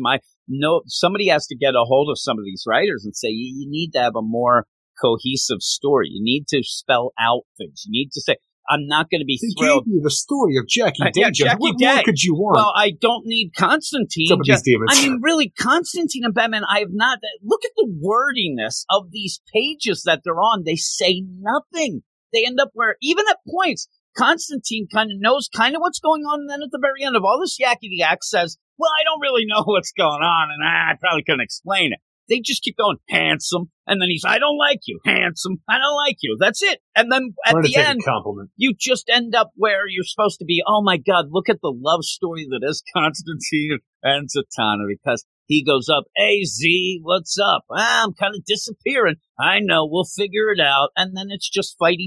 You end up having an attack, but by the end, it looks like they end up being able to possess Constantine now, which I don't know. That should be a big thing, right? But who knows? Because I don't know anything about what's going on in the story. Nothing was set up in the basis of what is really going on. Constantine's soul from his body. I don't know. The guy ends up having a different, look, and starts being really like, look at me, I'm pretty cool now, and kind of has a weird jacket on and stuff. I don't know what's going on in this. It's very odd. And so, yeah, they end up, all right, Eos, are you okay? Stop playing with your food. And I think the food was constant. I don't know. And so we end that story. Is the food. Next, combat over Constantine. This says, they're going to fight. I don't know. It's very, very odd. Like I said, it seems like a middle issue where it just swerves around and doesn't really do anything but. Well, if I've learned anything, though, going to the next issue from DC Comics lately, between the Suicide Squad and Wonder Woman, is that if you are a dead man and or a ghost, you can do anything now that your spirit's removed. So Constantine will come in and save the day because he'll just be able to be a ghost, not be able to be touched, but touch every motherfucker he wants. Yeah, probably, and he likes touching people. DC Comics. White Witch, Jackie Day. White Witch and Stigma, Part 3 of 3, written by Ram V with art by Anand R.K. There we go. Colors by John Pearson. It's just R.K. Letters by Adita Bidikar. It's just an odd last name, R.K. Not R. Kelly, Eric. That wouldn't be great right there. No, I'm saying, if I said my name now was W.R., it'd be, you'd probably yell at me. But you end up going into this here, and the big play of Andrew W.K. back in the day. He's okay. He's a little extreme. He scared me. You end up where... Just having a good time. I know. This White Witch story, if you were reading... the Fear State, if you were seeing that in Catwoman and all that, where I'm saying, makers and the possible connection between the White Witch and the Ghost Makers. And at one point, you did end up having, the White Witch show up, look like, oh my God, she's pretty capable, she's going to, and then disappeared because she's like Ghost from Ant-Man and the Wasp. Yeah, you said that, but at the point, it looked like Father Valley was going to lead the book, and then somebody said, "Oh no, he's more popular, bring him back," and so he came back into town, and then she disappeared. Then in Fear State, you show up and then we have 5 of them. And so this story seems to try to retroactively make sense of that. But at the end of it, I don't care about this character. It's just me. I don't have any connection to the character. I never thought I'd want to see more of it. And then when we get this, it even just ends with an ambiguous type ending of it's going to continue until it doesn't and whatnot. It's just the flashbacks of White Witch and a weird convoluted story. The idea that we're going to take, Rhea, the real name, the real person of the White Witch from when she, this regular human, whatever, when she was training to be a soldier and be the best in the world. We're going to clone her, but every time we clone her, we're going to give that new clone a new different superpower. But this clone is going to remember stuff from previous clones that died that the original Rhea wouldn't have known about because they were clones that lived their own life outside of her. But every clone that's made, I don't know if it's made off the pre-existing clone that they then killed, because you don't make copies of copies. We all know this. Everybody goes to Xerox. But she keeps remembering more and more. And in this installment of The White Witch, we discovered that the Ghostmaker and her, they were tracking a shipment of smuggled plutonium through the mountains south of Kapan, Armenia. And they, were shot at this whole time, blown backwards. And then Simon Satan's crew said, "Look at this girl. She is almost just hanging on for dear life right now. She's perfect for our cloning program." I'm like, there you why? Go. Why is Simon Satan here in the mountains outside of a freaking shipment kind of thing that he then, goes down to, it actually reminds me of the train, the train scene in the Captain America, the movie where Bucky goes and gets thrown out, where apparently Hydra then found him. This is almost exactly the same thing, but Simon Satan is here to say, you know what, she is perfect. And then goes and clones her, has all these different things where he eventually just goes and kills her. This one happens to remember what happened before, and she just hopes that next time her new clone will remember more and kill Simon Satan. But you end it. So it ends up just ending. And again, if you're into it and but I didn't see or hear anybody saying when we first saw, even in the Fear State when Ghostmaker went up and said, "Rhea," and this oh my God, he whispered her name to her. I wasn't intrigued by that. Now. I'm really, let's go and just to use this and waste 3 issues of this just to have. You barely have background on Ghostmaker. You care that he knows this character that you barely know about? We barely have know a little bit more backup. And you know what the thing is? All of this background you're getting is that Ghostmaker and Rhea knew each other. Yeah, they knew each other. And they might have been lovers. And now she's clones that remember things. It plays off of a Winter Soldier. It plays off of a Red Room type situation, with it's a trope. It's a cliche. And then by the end, to just have it end with, oh man, maybe she will. I'm like, no, whatever. But yeah, you just end it. So at least it's done. She is there. The Winter Soldier. The Magistrate Soldier. Yeah, so we go to the next deal, which is Eternity. Which doesn't matter, too, because Simon Satan's dead for where we are. So the idea of, we're going to keep cloning. So they're the idea that she can't break the programming, RoboCop style, to kill freaking Ronnie Cox at the end of the original RoboCop because it goes against, you can't go up against a corporate CEO of, OCP. She's going to eventually do this, but it doesn't matter because Simon Satan is dead in the main continuity. She wants to overcome her programming as a clone, but it doesn't matter. And you know what? The weird thing is now that I'm thinking about it, it's pretty much Vengeance's story, too. I mean, we have almost the same kind of deal going on, right? It is. The network. It's just the same thing. So she's going to overcome her programming. She's not going to kill the Joker because she's programmed, because she wants to. I saw people who I hope that we get a White Witch mini now. I'm like, really? What is she going to, maybe she'll, I don't know. Throw the White Witch in there, throw in Honey Badger, throw in Vengeance. Hey, fuck it. Watch it. Just throw Get all the clones up in here. In there. Clone power. That's what, I just want them Gabby all to become would Bizarros. Give the fist bump. It would be funny. Well, we go to the next one, which is Eternity in Gotham, written by Mihail Mashigo, illustrated by Arist Aden, Seda Timofonte and Ben Abernathy. So you end up having this going on. I think Ben Abernathy is actually the editor. I went a little too far because there's somebody doing more than one thing, Eric. But when you get into the story here, we were more interested in this one and the setup. This seems like I'm out. Well, this seems like it might have needed an issue or two. What are the rules anymore? Kid Eternity has the powers because he died and came back. He has an ability to touch somebody and bring them back to life so he could, as a ghost, to talk to them about who does it for 24 hours. In this, we're trying to figure out who killed his neighbor, Hannah. And we find out through, strange touching of the ghost to get more and more visions of what happened. It was actually the landlord. But you know what? It was the landlord possessed by his murdered wife that he killed, but also possessed by the other girl that Kid Eternity's friends with. But the thing is, they're both ghosts combined together, but she looks like she's human and isn't see-through like Hannah. And this screws up Kid Eternity to the point where, you know what, we're going to find better things for you. And then you get the freaking, the supernatural agent come out of nowhere. This one's mine, kid. Stay out of our business. What the hell happened? And the Kid fun, Eternity.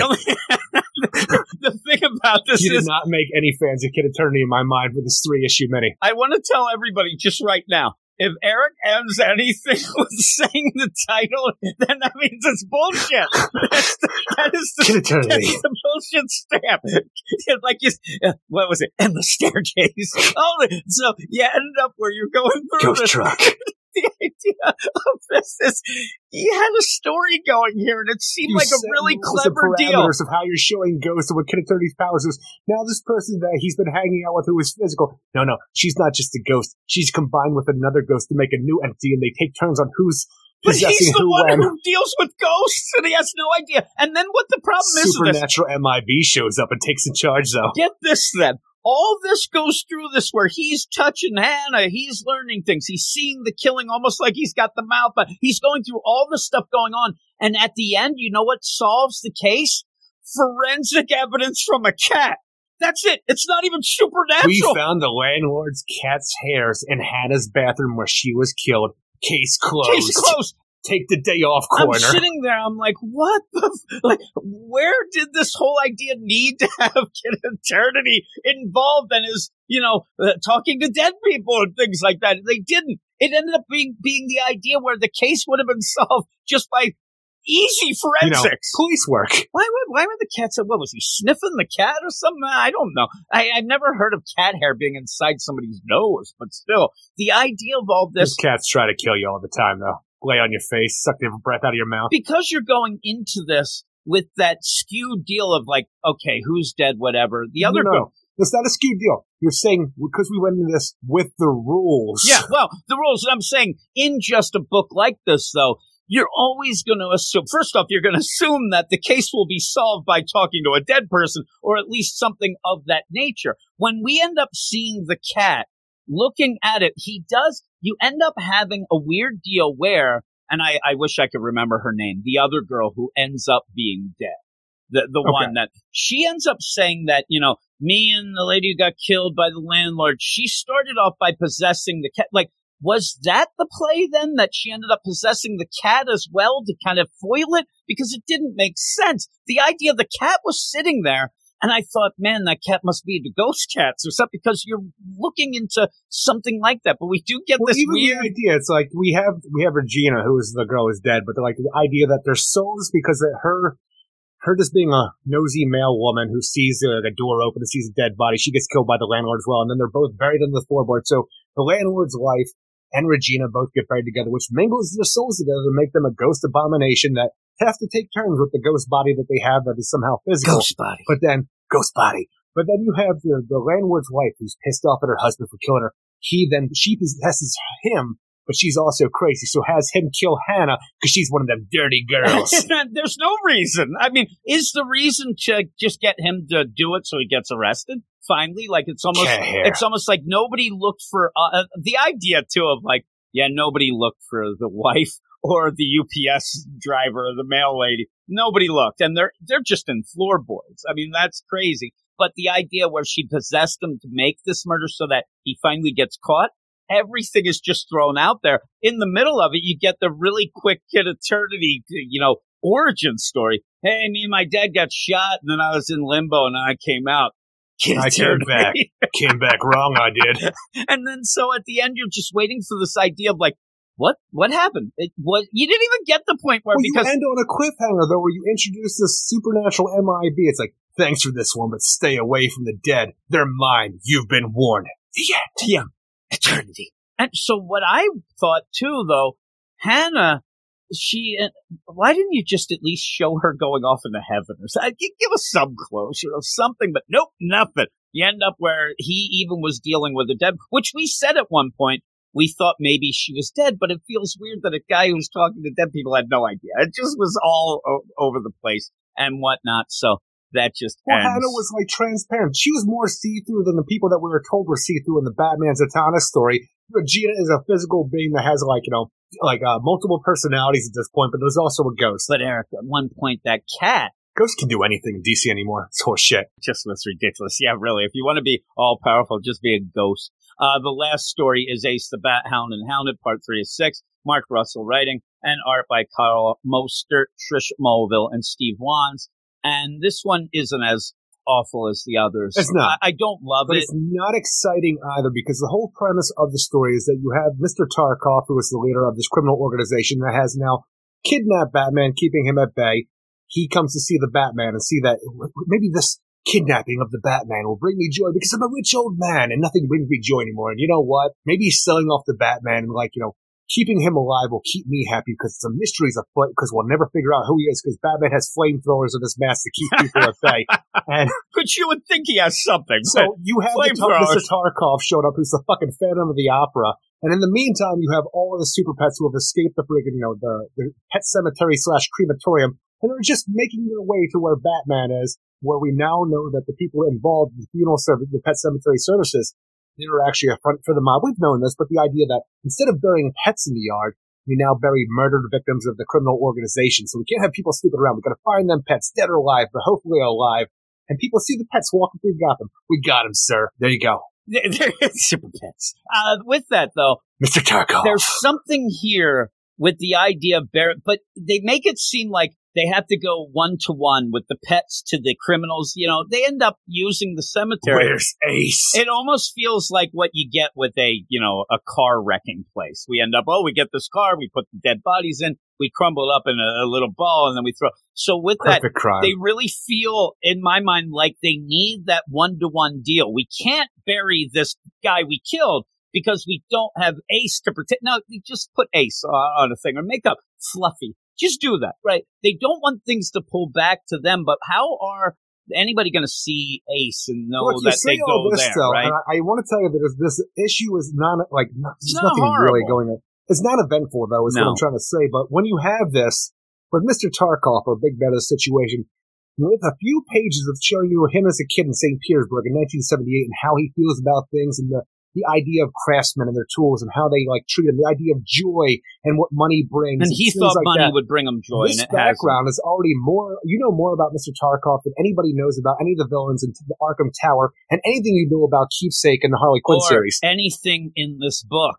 I mean, you do get that. And I like that concept of he is somebody who thought at this point that he would have had joy, even as a daughter. I mean, and that doesn't seem... The problem I have is, you end up having all this, and it seems like, what? I got 3 other pages to fill. Well, I'm going to tell the story about the lion and the puppy. And you end up having it, and this is where... Though. No, but the problem is at the end, when his daughter says, what the hell does that mean? He says nothing. He goes, it doesn't mean anything. Why do you have to have a moral to the story? It doesn't. It doesn't even fit in with what we have going on here, really. And he says that, and that drove me nuts. But with that, I like that they keep going. Oh, man, there's no way. These animals are out. It's almost the opposite of Brody. The idea, he can disappear, and he isn't. Well, they end up, these animals, they're going to be all over the place. First off, one's a bear. I mean, just going through the woods. I went through the woods bear one time. I got yelled at. Yeah. No. So with that, too, a chicken on a wheelchair. I mean, these are not something that is just like, a stray cat and a dog got out there. Hopefully they homeward bound this shit and find their way home. That's all I thought about when they're in the woods. You have a bear. He's after the picnic baskets. You know that, Eric. That's what they do. You got the chicken in the wheelchair that you damn well know is going to get, to me, my super pets. He's going to Professor X this shit up. Also, he's going to be mad if a place doesn't have a ramp. all this stuff going on. They are teaming up, Eric, and they're going for this. I like that. I'm joking about it, but I like the idea where they're like, no, these pets, they don't. I don't know why those guys, because the guy saying it isn't Russian, but I'm still going to go with it. These pets, they don't know anything. They probably dead already. And they're not, Eric. They're like the A-team. They're thriving. Oh, my, look at them. I mean, by this point, I think 2 of them have already collected a pension on a job they've had all this time. If you need them, and if you can find them, hire the super pets. They have it better. I mean, it's a horrific upbringing with what happened to them, whatever, but they are doing more than me and you have done in the last 3 years. These pets are out there taking them to the streets. These pets have done more than any of the Batman we've done in Arkham Tower. That is true. Maybe they're sniffing. To the tower, boy! Why is it Ace in there as undercover as a patient as well? I don't know why I made Ace sound like a chimp. This guy thinks that Ace is. Everybody thinks that this guy thinks he's a dog. But again, going into this, I didn't expect much. I didn't hate it. And the thing is, it's the best story in here. I kind of got a little giggle. It is easily the best story in there. Got there. away from the whole idea of torturing animals as its main plot that you wanted to talk about. And I go that Mark Russell was trying to give us the idea that we had to I can get behind pets going homeward bound. I don't need to have them in a wheelchair and, Kitty was called Sassy. Yeah, I wish I had that sound. I do end up loving the homeward bound. I love any of them. Toby. I love any of those type of movies where the animals have to get home and stuff. It shows you the love. Eric and we're just talking animals, like, look who's talking now. No, those were people, Eric. No, not that one. Okay. That was the animals. Oh, I was thinking you were more thinking of like a Dr. Dolittle or something like that. But it's along those lines. With that, we couldn't understand them. Well, we could, but John Travolta couldn't. Allie Sheep, not Allie. Allie, what the hell is her name? I thought Allie Sheep. No, I want to say Allie Sheep. I know who you're talking about. Okay, we'll think about it later. Yeah, I thought you said "Look Who's Talking To," Eric. Look Who's Talking Now. Oh, but also too. We jumped the shark moment for the Look Who's Talking franchise. The first minute of the first movie was the jumping the shark moment. That was how popular. That was so popular at that point. I loved it so much as a kid. Yeah, you would. I probably actually shouldn't have been watching it for the overt sexuality. Yeah, really. It might have worked you. What do you give this overall? Thing is, I like the Super Pet story more than anything that's in this because everything about this is just not good overall. It just seems like everything's crashing to an end or hanging on way too long, and I don't know why we're having this in a Batman urban legend story. Like, everybody talks about Batman as oversaturating. All I want is actually maybe some Batman in this because everything else is just kind of lackluster in it, but I'll give it a 5.3 out of 10. The best Batman moment we get in all of this is that freaking flamethrower out of the cow. What's that shit? That shit scared the crap out of me. You go and you try to look under the cow. The electrocution thing, you've seen that a million times. Yeah, it's fine. You know this is going to happen. But then when they try again after the guy gets electrocuted and then little freaking pipes shoot out of his mask and shoot flamethrowers at you, I'm like, no. Yeah, I like that they thought the first guy getting shocked, then the batteries must have, I wouldn't go back in there, though the guy is told to do it. And so we have this Urban Legends book. And, these stories, really. Kirstie Alley. Kirstie Alley. You end up where... Sheedy. Kirstie Alley. That's how we got it. You end up where... Kid Eternity, the Eternity deal. We're starting to get to the bottom of the barrel. So I really do think Can't wait for Birds of Prey. that they should maybe end the Urban Legends deal. But I do like the concept of a book where you can have a lot of different characters. The problem is in Urban Legends, Batman Urban Legends, you're kind of, you're limiting your deal. I would like them to have a DC Presents where you could have some Firestorm, Hawkman. I like that back in and that's what I wish this was. And it's trying to play it up like that, but you always have to have it. Even then, though, you got weird things with the DC Presents where it's like, all right, everybody, here's the new challenges. The challenges, the unknown. Why are you doing this already? But even then, though, there's somebody out there. I calculate 3 fans of the Challenges of the Unknown, Eric, and they got their book. But you could have a Doom Patrol. In that there's so many opportunities where if you're going to have something like this, don't limit yourself to Gotham City and Batman. We have enough Batman books, and this is not a dig on, there's too many Batman books. We know why there is. A whole podcast. We know why there is that, right? But use this anthology format to give us something like a DC.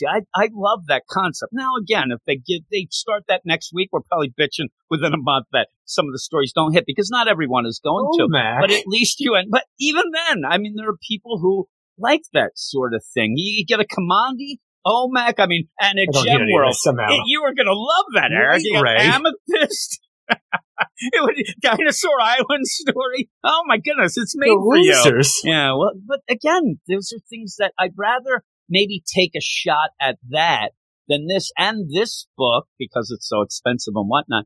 It is starting to go down in sales as well, so maybe we'll get that. But I think that if they think like, well, Batman isn't selling now, cool, what are we going to do? Like a DC Presents won't, but that's one of the classic books. I just brought up some of the like. covers there for what we had for the DC Comics Presents in the New 52, which I can tell you, I did enjoy it overall, but I'm looking at what we had. Like, did you have a Dead Man? Yeah. Here's a Black Lightning and a Blue Devil book at the same time. Yeah. Here you have a Black and Blue, Vandal I call Savage it, Eric, book. right? Black and Blue. You have a Vandal Savage book. Okay. But even at the end, when you have here's Starfire and here's Red Arrow, Arsenal at that point. That's cool. I actually think those are just one shots. I think. Yeah, a lot of them were like weird. I think the Challenge way that it started out, Challenge of the Unknown was a couple of issues and stuff like that. They just called that Challenge at that point too. You got to streamline this. I'm gonna go because I didn't say. I'm gonna go 5.5. Again, I will say that the Super Pets was not bad, and it was the gem. It was the gem of the lot here.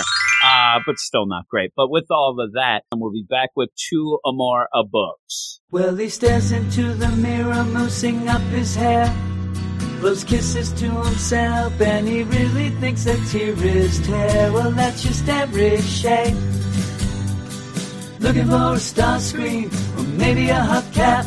Spends all his money buying all that crap.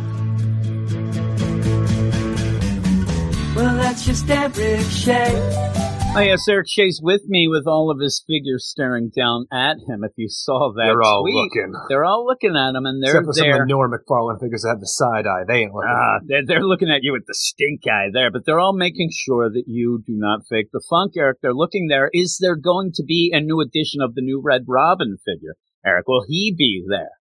I don't know. The new 52 Red Robin fit, costume was never something I really cared for, but I do want Tim Drake representation. That is true. You were a little more hateful the first time you told me. You're like, I don't want that damn thing. But I think that you'll get it. I laughed and giggled to myself like, he's going to get it. I know he will. You want a Tim.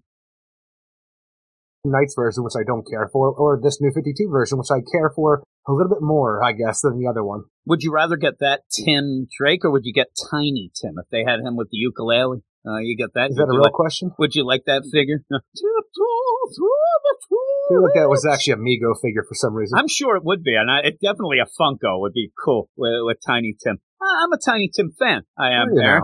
Oh yeah, I know that song. I don't really know much more, and I think that his the lady that was around him was like kind of like a Miss Elaine or something like that whole deal he'd always talk to. I think that he wore diapers too. I used to hear him being interviewed a lot on Howard, and I got a kick out of him. But we're here with the Batman Superman section, and that might trigger some people with what is going on here. Not us, because I'm actually really enjoying this Jace Fox, especially since going to New York City. I think that it gives him his own identity, gives him his own city. Well, it's fun because I like the idea where in Gotham, he's looked at, oh, look at that guy. He's not Batman. But when he goes to New York City, he's looked at as, oh, man, I don't like the Batman. I think that that's a cool play that I didn't expect as much when you have that, where when he goes out of Gotham to try to get away from the Shadow follows him, and that's all anybody sees. And I think that that is a cool play. And we are playing it more, street level, though. We have a serial killer. And what I was going to say,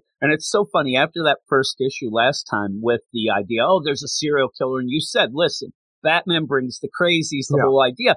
I was going to say, and they even say it in this, but by the end, it quite doesn't work, because I was going to tell you, no, serial killers are pretty crazy. That doesn't mean they're going to wear masks. And then at the end, I'm like, yep, I was wrong. This is Batman crazy. Yeah. So it's not, but again, we've had some crazy serial killers in real life and things like that. Some of them wore masks. Yeah. So I thought maybe it'll be kind of dialed up. No, it seems like it's... Some of them, the Riddler was based off of on the new Batman movie. Yeah, exactly. So with that, Eric, let's start this out with what? I Am Batman #7, written by John Ridley, with art by Christian Doucet, Rex Locus, and Troy Peteri. And like you said, we're still in New York with our new status quo for the I Am Batman. I'll keep wanting to say the next Batman because of the whole thing before, but the idea going forward is now that Jace is working for the New York Police Department, they have set up what they're calling Strike Force Batman, which throughout this reading, I just want to keep calling Task Force Batman. But Strike Force Batman, this is what the press has labeled it. This is what everybody's latching onto. And for the most part, throughout the police department, it is a big joke. Just the idea, and this is the thing. I like this aspect because it's not what I expected going to New York City, where it becomes almost like the Gotham Central is what it reminds me of. Like Sean Murphy's White Knight. Where yeah. Where you had the what is that? The GTO? Yeah, the GTO. Where you had the vigilantes in the police department making a special crimes unit for the most part, and that's what we have here. And I like the idea where Jace wanting to be the street level Batman, the new, like his concept of what the Dark Knight should be. He is forced to go after a serial killer when the thing that he really wants to go after is some gun smuggling that is leading to gang warfare and murders. That is put to the back burner because everybody cares about this serial killer killing rich society members that he doesn't care about. But the thing is, when you get to it, it's the greatest part because he is Batman in a new city doing his own thing. He wants to escape the shadow of the bat, like you said, but it is just following because wherever Batman goes, craziness goes. And that is true. And you start off with the commissioner who we saw before. The mayor is into Batman, and the mayor seems to be almost on the up and up. He seems to be, wanting this. We said at points you can end up finding out he's just using it. It seemed like his heart's into this. You don't really see him here. Batman, use it. Mayorville and the Wave has all about it. Now, the commissioner doesn't want that, and rightly so. He's there. They think New York City. I mean, we're really playing the idea where Gotham is usually New York, but it almost feels like Philadelphia, like around we are, because you have the New York City. We're New York City. We don't do it. And Gotham, if you look at from the outside and don't know what's going on, all you can think of is the idea that the GCPD is so bad because they deal with Batman. They let Batman in. So a commissioner probably isn't going to want that. And it seems like, why would this guy come into our city and we already take care of this, whatnot? And so you end up having this press conference, but only people all want to hear about Batman. About the Strike Force Batman. Hey, what's up with the Batman? What's up with the Batman? I think it was played out pretty well. In this, I will say, and if people are pulling back from even checking this book out since it's gotten to New York City, I tell everybody you should read it, especially if you are a Tom Taylor. There are some Tom Taylor-esque scenes in this book, and I'm starting to see that John Ridley is getting a little more handle of the pacing of the things and going with his character because it's pretty funny in a weird way. Like, as the commissioners try to talk and okay, what do you want, Toby? Oh, well, what about that Batman? I'm not talking about Batman. How about you, Shield? The Batman. And he's like, I'm out of here. He just leaves. And we see that he's a hateful guy. I mean, he is not a good guy. He's a bit of a racist. He starts yelling about some things. But in the meantime, I really like Jace, Chubb, and Whitaker doing the street level thing. Mike Tanaka and Michelle we don't get Tanaka and Emil, but they're actually, it seems like they're there to set up the idea. Our rejects from the police department that they get, put on strike, like what was it? I can't even say it now. Strike Force Batman. Yeah, and I think that what's going to happen is you'll find out that they're gems in disguise, Eric. It's like Transformers. I think that they are going to be the idea that they shine here. Yeah, I think that they will, and maybe they're going to have to do something where you need a trigger-happy guy like Mike Tanaka. 4 officer-involved shootings in the last 3 years. That counts as trigger-happy in my book. And Michelle Muir, her jacket's full of HR complaints, and she didn't file them. They were filed against her. And here's the thing. You end up having Tanaka a little trigger-happy, right? This is probably going to conflict really with Jace a lot, so that'd be cool. I don't know I don't even want to know what she's up to. Like, does she get handsy? Does she have a mouth on her? I don't know. But I'm interested to see how that plays out. Yeah, like she's like, hey, and, really awful and stuff. That'd be an HR complaint, I would think. But I like the idea that, this is the cast-offs, but isn't Jace kind of that as well? And even not only that, and Detective Whitaker, Chubb right? being put over here after being dismissed from the GCPD and stuff like that. It is the Losers Club over here in New York City. And I think that you're going to get to the point of, listen, they don't expect anything from us, so we have nothing to lose, really, but let's prove them wrong. Let's go out there. And that's why I thought like a GCPD, a Gotham Central type idea here. But you're right, it is more of the GTO. But I do like this idea of seeing these different characters, and you get this Tanaka and this Mueller, but we don't get them yet, and that's good because we're just settling in. I don't need them, you announced that they're on there, but I still want more of Whitaker and Chubb as they go. And the one thing about it is Chubb is so pissed off about all this and bitching and moaning as if Whitaker has anything to do with it. In fact, Whitaker's only there because Chubb got him. I wanted him to say, like, listen, you wanted me here. Whitaker's what's a going good on? friend. Yeah, like, you're bitching and moaning about how you hate that. You got me involved in this shit, But honestly, thank you for getting me out of Gotham, because nobody wants to live there. And so Jace being Batman here, it is one of those things.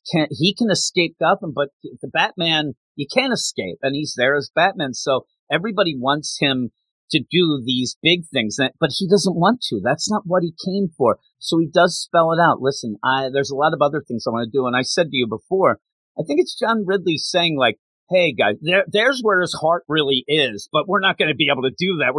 But at least he says, and Chubb and Whitaker say, we'll follow the lead. We'll get the guns. We'll do that. That's something we can handle. That's what I wanted to do. Yeah, and he's like, oh, shucks. I don't want to deal with craziness. But, you sit there, Whitaker's like, listen, I'm not getting involved in no serial killer nonsense. That's you. I'm not doing that. This guy was ripped digit to digit, limb to limb. I don't want to deal with that. I mean, bad. And so get him, Batman. You end up having Jace, you do that, please, and we'll go. And I love this, is the idea that Jace has to, says, okay, I will do that, in a way of trusting Chubb and Whitaker to get the other job done. In the meantime, he doesn't think this is like a real case. So if he sees this is a wild goose chase to a degree, where the actual people are being murdered by these guns on the gray market, being fueled to create gang violence and stuff like that, it is the street level thing. Yeah, that's more in the here and now. Yeah, and when somebody is just killed by the high society is killed, what does that matter to me? It's through his own detective work against his own wishes to figure this whole thing out, to be realized there's a deeper conspiracy here and something that he should be a part of. And in the meantime, what I really like too is their Chubb and Whitaker,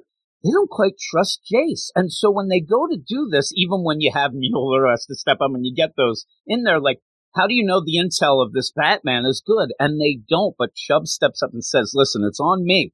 I'm the leader here. I'm going to go. I'll go first. And because they end up saying, why don't we go in? They say 6 people are there. Why don't we go in and Batman's wrong? Why happen if there's 50? Why happen if we're walking into a death trap? I got to rally the troops. I'm not a fan of the Strike Force Batman thing either, but I have to be the leader. And that's the cool thing about it. This isn't a rah-rah thing of like, hey, Chubb, what up? And they're high-fiving. They don't like each other. They don't know each other, really, is what's going on. They don't trust each other. And I thought that this issue really, really plays that out well, of the idea of a new team. And it really feels so fresh because you just move cities. And that's something where maybe when I say that a book needs, we need to cancel it, maybe there is something where, like when you had Dick Grayson go to Chicago back in the New 52, it didn't quite work out very well. But, a change of locations and things like that, it's done wonders for this because it does feel like now it's a Jace book. It's its own thing. Yeah, it's its own deal. So you do go off then, and he goes and gets his man who's going to look into, Vol, who's going to look into this Devlin Ruble, who ends up being killed. And this guy is, oh my God, he's a rich guy. This is where you said Jace wasn't really that interested. This is just a high society guy. Somebody else will figure this out. They'll be able to do this. But then Vol starts looking in, and this guy wasn't really on the up and up. Not only that, because it leads us down the path of the idea that this dude's head of security has gone missing now. So we track that guy's phone to figure out where he's at to get the idea. Did you kill your boss? No, but my boss was into some crazy shit. Things were going down that I didn't want to be a part of. I'm getting the hell out of town right now. Please, Batman, leave me alone. So that gets us on the idea that there's something deeper going on here, to the point where Vol, he actually gets more information after Jace gets up, because whoever killed, Devlin, he's now uploading all this information about child sex trafficking and all the stuff that this guy was involved with. So this, high society kind of guy that everybody's feeling sorry for because he was murdered, he was a piece of shit. And now Batman has to get to the bottom of it. Is he going to find the craziest? Yes, he's going to find the craziest because he's Batman. The craziest that we're going to get here is some guy that wants to work with the Batman, just in the wrong way. In a crazy way. And it plays off the idea. Now, Jeffrey Epstein, not quite, but it's still the same idea where people, me and you, we don't know what this guy's up to, and everybody kind of wink, wink. We know that this guy's a piece of crap. Vol, who is a internet sleuth extraordinaire, hacker kind of guy, whatever kind of thing you want to go with that, but he's looking into Devlin Ruble, made crazy money on Wall Street, major philanthropist, was burying a good cause in the city that he didn't support, and until all this new information was uploaded after Jace went down the rabbit hole looking for this guy's head of security, all this terrible stuff started coming out about who he really was. And they even say that with that, most of the people who would have been in his circles and ran with him, the rich and famous like that, they kind of knew about this. It seemed like something that they were well aware of and just let it go because this guy was so rich and powerful. And the idea of Lex Luthor does this a lot. Not that he does that nonsense, but Thankfully. he ends up funding things, and he's a philanthropist. So you can look, because he knows how to play the angles like this guy did. But now as the stuff gets uploaded and going, you do see, and it leads to a cool little side mystery, the idea of, is it good to kill bad people? I mean, this guy was a real piece of crap, but you can't go and kill people. Having Batman involved in that is a cool idea, but then again, having Jace Batman in, you got to see how he goes with this. This is the idea of giving us how Jace thinks and what would be in his mind of what this would be. I would doubt that he likes people being dismembered, but you know, the idea that these rich and famous people or pieces of crap are getting their comeuppance, I'm sure, in a little areas like, but again, well, they deserved it. But of it, we know that, you know, Jace is going to go and confront this serial killer here because Vo is able to track the person who is uploading this information, which will get him to that location of the guy. Yeah. Now, we don't know a lot about Jace. He is a guy who goes on, takes jobs for, like, you know, black ops stuff, like mercenary kind of stuff. He's been trained to think a certain way about truth and justice that is not the same as the Gotham City Batman. When put in this situation with a guy who has it all and is using his power, money, and influence to do terrible things to people,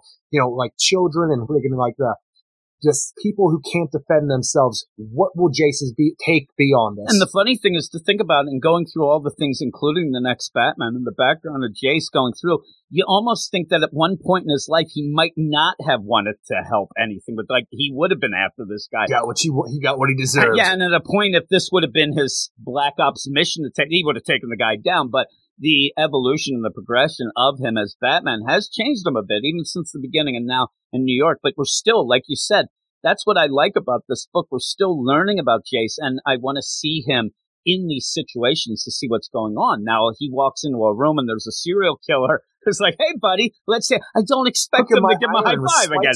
Yeah, this guy ends up where, what pants is he ironing? It ain't going to work, buddy. That doesn't Only work. Once. Now, Sunday really, goes. seriously. But while that's going on, you have a couple of other things happening. You have Jace's mom working her deal, Tanya, and she's trying to get some Fox things. Family funds that she's going to give to the city, and the idea that we get a little idea that now that we are in New York, and the talk that Jace had with his father Lucius before he left Gotham to go to New York, it seems that for all the anti-mask, anti-Batman sentiment that we had in the Fox family, has kind of been pushed aside now, where Tanya Fox is not as bad that she was previously, because, you know, Lucius is over it, and also she saw this Batman up close and personal and sees what kind of good he can do. Yeah, and so she's there talking to the mayor. And again, it's the mayor, the whole idea. And you have this little bit because the commissioner, he's just the worst. He is a racist guy. He wants, you know, New York. He wants us to fail. He wants the mayor out of there. He wants the city to be like what it should be in his mind. In his mind. And so when you do end up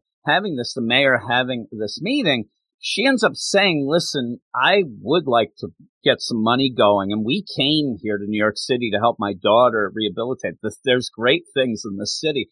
I'm not giving money, though, to make an opera house. I don't want to give money to make, you know, some crazy casino. I want to help everybody. I want to do something that's helpful. Impact fund. Yeah, and so with that, we'll see how that is, but that's a cool deal. And the idea of playing with Batman, and you guys are having Batman, but in the meantime, you do have his assistant that's got eyes on the prize and all that stuff. So there are a lot of things going on besides just Jace. And then you end up getting Chubb and Whitaker and their crew, Tanaka and Miller. They go to this gun-running place, and Batman's intel is right on.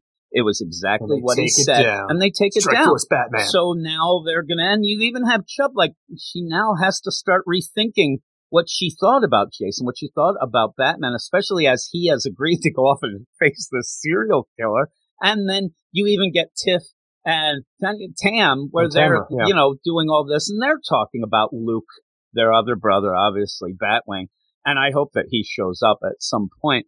Or anywhere. I really wish that they really went with Tiffany, because she is a super genius, Tiffany, and I wish they would lean on that a little more as well. They haven't really that much yet, but what was the last thing we saw her doing before this series started? Was it she getting an internship She got an internship to Star Labs. She was actually going to be like a big thing at Star Labs. That's how smart she was. The idea that it was Luke Fox. She's almost like Tanya Spears, you know, the new power girl for how smart she was and stuff like that.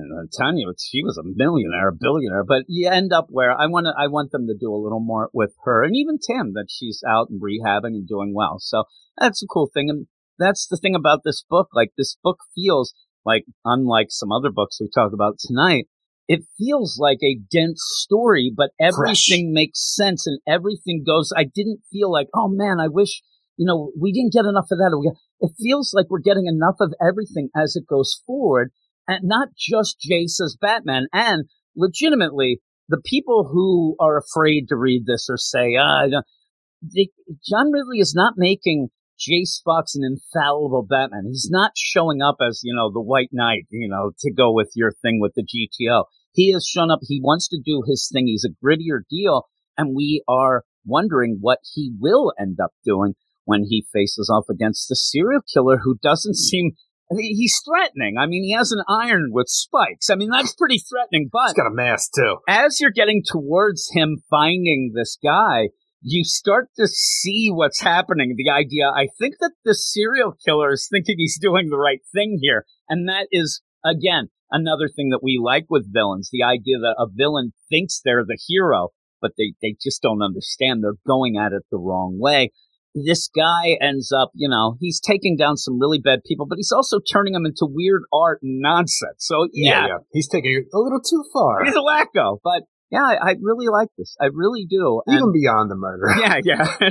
So, and I like the art, all of that. I think the pacing is right on. I think that just imagine if the Punisher was doing his thing because he's doing some good and then stuff to do some finger paints with the entrails. Exactly. Now, with that, I mean, you go with that. This could, even Jace feels a little Punisher-esque without going and shooting everybody or whatnot, but he seems like even without... He has an edge to him that I like. You don't know what he might do. You don't know if he's good enough to get everything done. I think that that's cool. That's something where if you end up like, the Bat God, which we haven't had in a while, the Batman can't do anything right, it seems, lately. But, you don't have that. It's a very edgy and, type of deal. I like it. I'm interested in this, and I continue to like it since, especially last issue to this. But anything else? What did you give this? The thing is, I love the art in this. I love the further learning of Jace Fox, and even the idea that I'm still intrigued to find out what kind of Batman he's going to be. The setting up with the Strike Force Bat, it's it's out there to the point where it's this different, and I like it because it's not what you would expect from this Batman. It is different than the Batman that we do know because it's out there in the public to the point where the press is talking about it. Everybody knows it's a different Batman, but it is working, especially for the idea that Batman, he's not the Batman, he's Batman, but the craziness the Batman it has is going to follow him here in New York. I look forward to it. I'll give this an 8 out of 10. I'm giving it an 8.5. And again, like you said, the craziness follows a Batman, but also the preconceived notions by everybody else around the country. We're seeing that. I like that. And the big thing, leaving Gotham is so good a play because anytime, like right here, we have Jace going after this, what might be called Man Ray. I don't know. It seems weird at the end. But then you would, if he's in Gotham, you're like, well, why isn't Batman going to stop that? And you'd always have that. And, why isn't Nightwing there? So I like this. I like that he's just doing his own deal, and let's go with it. So I'm pretty impressed with this so far. It actually has turned completely around with the book that we weren't hating. It kind of just didn't seem to have its own thing going on, and now it certainly does. So I'm enjoying it, and hopefully, John Ridley gets to tell a complete story here as we go forward. But what is next, Eric? Superman, Son of Kal-El, number 9, written by Tom Taylor, with art by Bruno Redondo, Wade Von Grodbauger, Adriana Lucas, and Wes Abbott. And we continue our crossover between Nightwing and Superman, and here we find out that while Risk was killed and a bunch of other superheroes around the world, last issue of Nightwing, now we're going to try to flush out these killers by stopping Lex Luthor's shadier dealings with Nightwing going around the city and doing his, vigilante work in Metropolis, so we can lure these 3 post-humans out of hiding. And to do that, too, we have to make sure that, Jonathan Kent flies out of the city because Henry Bendix is watching and is all-knowing here. So he flies around the world to make sure that when, these 3 killers, these post-human killers confront Nightwing, he can just make his way back so you have the proper Superman-Nightwing team-up that you want. And Nightwing's my favorite character, so having this crossover is cool. The one thing that I've been saying about it is that he is just so... he doesn't do anything wrong. He really doesn't. And the funny thing is, Going into this, I kept saying that my favorite character is Dick Grayson, and I would say I like Dick Grayson because he's his superpower is being a great guy. The problem with this Tom Taylor stuff now, I'm undershooting it. It seems like I'll go to somebody and say, "Man, that Nightwing's a great guy," and they're going to get mad at me because that doesn't fully spell out. You didn't say he's the greatest guy. Saint. I'm telling you, at one point, I'm surprised he doesn't just walk over water in the bay. And I'm not going to say that I don't like this issue. I like it enough. The problem I have is, and I think that this whole deal, it's a crossover here, and I'm talking about both the Superman, Son of Kal-El, and the Nightwing books. They are fine. A lot of people love them, and I do think that they are well served for people who just want to have some fun, have a smile on their face when they're done. Unfortunately, I've read, not comics all my life like you, but we end up reading everything. Each week we review it. So I need more, though, and that's the thing. And I think that you will at least agree with me there that by the end of every issue of Tom Taylor lately, especially, it just doesn't feel like you got a full issue. It doesn't feel by to the point where wait, I just got started. How can it be over already? Because you want something out of the story of the crossover between Nightwing and Superman, and all we got in this was the setup for the idea that we know that Lex Luthor is behind it. Because even when you figure that out at the last issue of Nightwing, going to this by the end, we're going to stop that Lex Luthor. But the thing is, we're just setting things up here, not actually telling a story between Superman and Nightwing, more to the idea that Nightwing will be a mentor and Superman needs a hug. Yeah, and so by the end, you have a conundrum. I mean, this is me when I'm reading it. I get to the end and I think to myself, did I just love the issue so much that it went quick?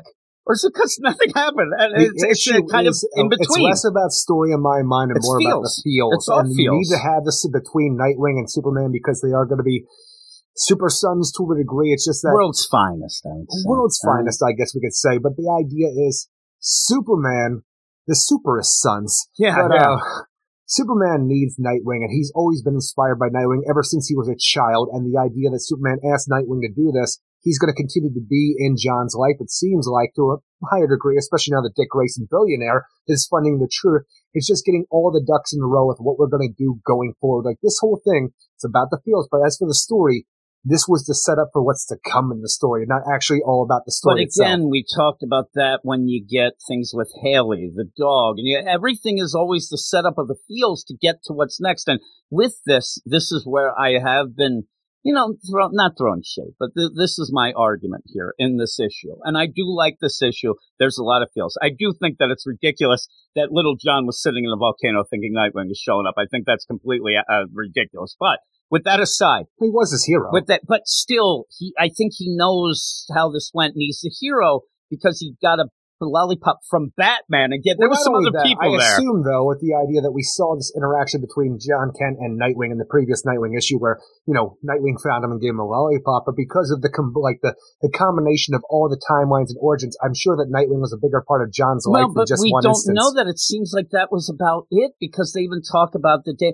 But with that, you're Superman's son. If you're in a volcano, you think your dad's going to come. Don't give me this Nightwing. That's fine. It's for this issue. I'm sure he thought about both of them. I think he thought about it. I think he just said, where the hell is anybody? And at one point, he's probably like, where's that damn Jor-El? He let me out here. I got to get him. But seemed like we shortened the timeline that he was there, though, in this issue as well. I wondered if you actually did that, the idea where we kind of skew it down a little. He was in there for 7 years. 7 years. For 5 or 4 now? Yeah, what did it says he say? that. Well, he ends up where he says I was 11 and then went till 16. I was like, it doesn't seem right, that whole thing, because it seemed like it was 10 to 17 previously. Maybe this has something to do with this compressed timeline or something that they're going to do with After Dark. I don't know. Maybe it's something. Maybe it just ended up being just what they decided to do. But because even the idea that he was there till he was 16, it doesn't feel like John has been back in being Superman or anything for that amount of time, to the point where it seemed like he was going to college. He was. So it's weird. And going to college without ever even going to school before, because he was in a volcano. Look, we could fudge some documents. Okay, here's back to my complaint, and this is my complaint, and it's not a nitpick in my mind, and it's not something that's going to kill an issue, but this issue, once again, is another one of these things where you're going to have Nightwing be the mentor to John, right? You said that. That's cool, right? I don't need a whole issue to convince me that Nightwing's good enough to do that. I already know that. We all know that. We already know that thing. So to push this, it really felt like it was heavy-handed for you to go, oh my God, you're right. Nightwing should do that, when I already knew that and thought that going in. And from the Nightwing book especially, even, you already get the idea. This guy, Nightwing, Dick Grayson, he's a great guy. He's going to be a good guy at doing that. So I could have went a little less with that, with the lollipop at the end. You don't have to have your joke tie in all the way to the end. I do like the idea that he goes to Lois, though I wish Lois would have said, I ain't going no pig downgrade here. I'm a Pulitzer Prize winning author here. But he ends up where Dick Grayson ends up asking Lois to be the face of the be truth. The face of the truth, because all these kids running around, they're fucking wearing masks for some goddamn reason. You can't be anonymous and be trusted. I mean, he's right. And it's a huge get to get Lois Lane. I mean, holy crap. Well, I'm telling you, this is the whole thing that we have here. While it is showing that Nightwing is a good guy, the connection that John and Dick have in this whole thing, it is setting things up for the characters going forward. Well, we have Jay Nakamura, leader of the Truth right now, the boyfriend of John Kent. It looks like because Dick is coming in, funding the Truth and stuff like that, he will be a bigger part of the series overall. Maybe not every issue, obviously, but getting Lois Lane involved, especially when Jay Nakamura he tells Lois to, hey, you take care of this, and then walks away. Jay Nakamura phases through the wall while Dick Grayson's there. They both freak out of the situation, and right outside the door is Lois ready with a laser gun ready, because she is here to kick ass, take names. So I'm like, okay, we're setting things up with what the supporting cast of this book is going to look like. Yeah, just as, again, having Lois come in with a laser, to me, that's fan service. Bendix making Superman look like a chump to the rest of the world. That's the biggest satellite photos of one of the post-humans that they had right there that they're going to question when Bendix said, fuck this, I'm going to blow this kid's head up. And then, satellite footage saw all of this, and now it looks like Superman killed him. It looks like he heat visioned his head and just blew it up, popped his head. And so you get that double duty. You get the idea that John just saw a guy die again and is upset about it, but then it's turned into the idea of no. And it's funny, too, because Bendix is there. He's doing the untruth, Eric, and he's letting that out. So hopefully the whole deal, he is. And that's a cool play, and it's something that is pretty villainous. That's a big deal.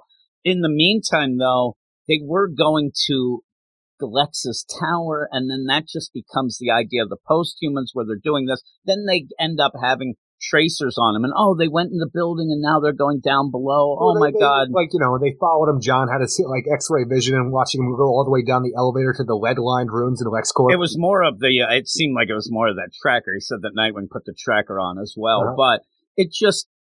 Okay, the last issue we were leading towards it being at LexCorp, and you just kind of got stuck. Now we're going to go to LexCorp again and see what goes on.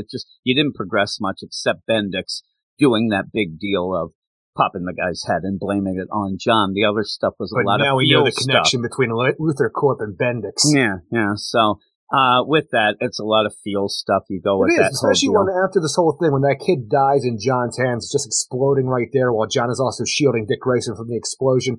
That shook the kid up. He's already been shook a lot in his previous issues of the series. So when he's sitting there, and Dick comes over to talk to Lois and John, obviously, but when he comes in with, gives John some tea, he sits down like, I'm not going to tell you what you don't want to hear. I'm not going to tell you there was nothing you could do for that guy, and the idea that he's been there. He can sit there on equal terms with John and tell him how it is as a young hero and how things will go wrong and how you should feel, but you can still feel yourself. It's still don't let it eat you up inside. Yeah, it's okay. To me, it was just kind of the same old, and John has been upset, and he still is a little more, and that Dick Grayson will give him some advice. It's fine. Now, is this enough for you to think that John's upset? Because previously you said he is, but at the end he seems fine. Again, when you do this, you end up every time at the end where he's being given a lollipop, he's smiling up, he's ready to go, and I think that the whole talk there made him better, and that he's just going to go forward. He just asked, do you think my dad could have saved him? He doesn't seem as upset as he even was before in this, especially then where it turns into not even being upset. Now it turns into, oh my God, they're saying I did this. That's the big push here. But no, I think when you end up, and if he is still, like you're saying, you're thinking that he's so awfully upset and almost getting to the point, well, then Dick Grayson can shove that lollipop up his ass. Get him some real help then. If he's there to try to figure this out, here's a lollipop, buddy. Well, he's making a joke for the idea that he's not alone anymore. I know, but that's the thing. It's only a joke because of this setup nonsense. Again, it wasn't even his. Where did he get this lollipop? It's not his thing anyway. He was the juggler. He's got it. I think that he had, again, up his ass or somewhere. Who loves you, baby? He ended up having an unwrapped lollipop in his fucking jeans. I'm not eating that lollipop. There's no way. Actually, I would because I'm awful. But, that's me. And still, do you think that that's like a blow pop? Because it certainly looks like a blow pop, right? I don't know. I think it's a blow pop. I think that look at the thing around the middle of it. It's obviously a Tootsie Pop. Yeah, no, they both have the same exact middle, like that. They do. They have the exact deal. They're exactly the same shape. Like you're saying, like it has that ring on the. Yeah, they both have that. I think, but. You're right. But the blow pop's more oval than round. I'm more of a blow pop fan, and I'd love to say I'm more of a blow pop fan because of the idea you get the gum in that, but that gum's the worst. But I don't like a Tootsie Pop either. Are you gonna blow bubbles now? I don't know. Here's the thing: does it shock you that I don't think I ever licked the blow pop or the thing, the Tootsie Roll pop or whatever, to the point where it's like one lick, and I'm like that stupid owl. A one, a two, I don't want to destroy a three. my teeth. I'm not doing that. I just go to town. I don't give a shit. I'm a hero. You know what's funny? I am. I'm looking at these things now, and I don't know if it's the case, or I just have like a weird little picture here, but it looks like the Tootsie Pop, like, you know, things have a vertical ring around them, not a horizontal one. That's weird. The only reason when you can see it's a Tootsie, because you can see like the black chocolate stuff, that you can see that go so through. Probably right? It's a blow pop. Yeah, I think it's a blow pop. Whatever, but it's just, I don't know. That ending made me roll my eyes. That felt like it was the end of a very special, you know, episode, after school special. It was a very special episode. Hey, kid, have a lollipop. And he's like, no, I actually need really therapy right now. I need some professional help. He's like, well, let's take you to the sanctuary. They'll help you out. All right. They'll take him to the sanctuary, and Tom King will start writing, and all he'll do is immersion therapy, where John just ends up grabbing everybody. They blow up right in him. You'll get used to it soon, buddy. Yeah, so he'll start yelling, where are my kids?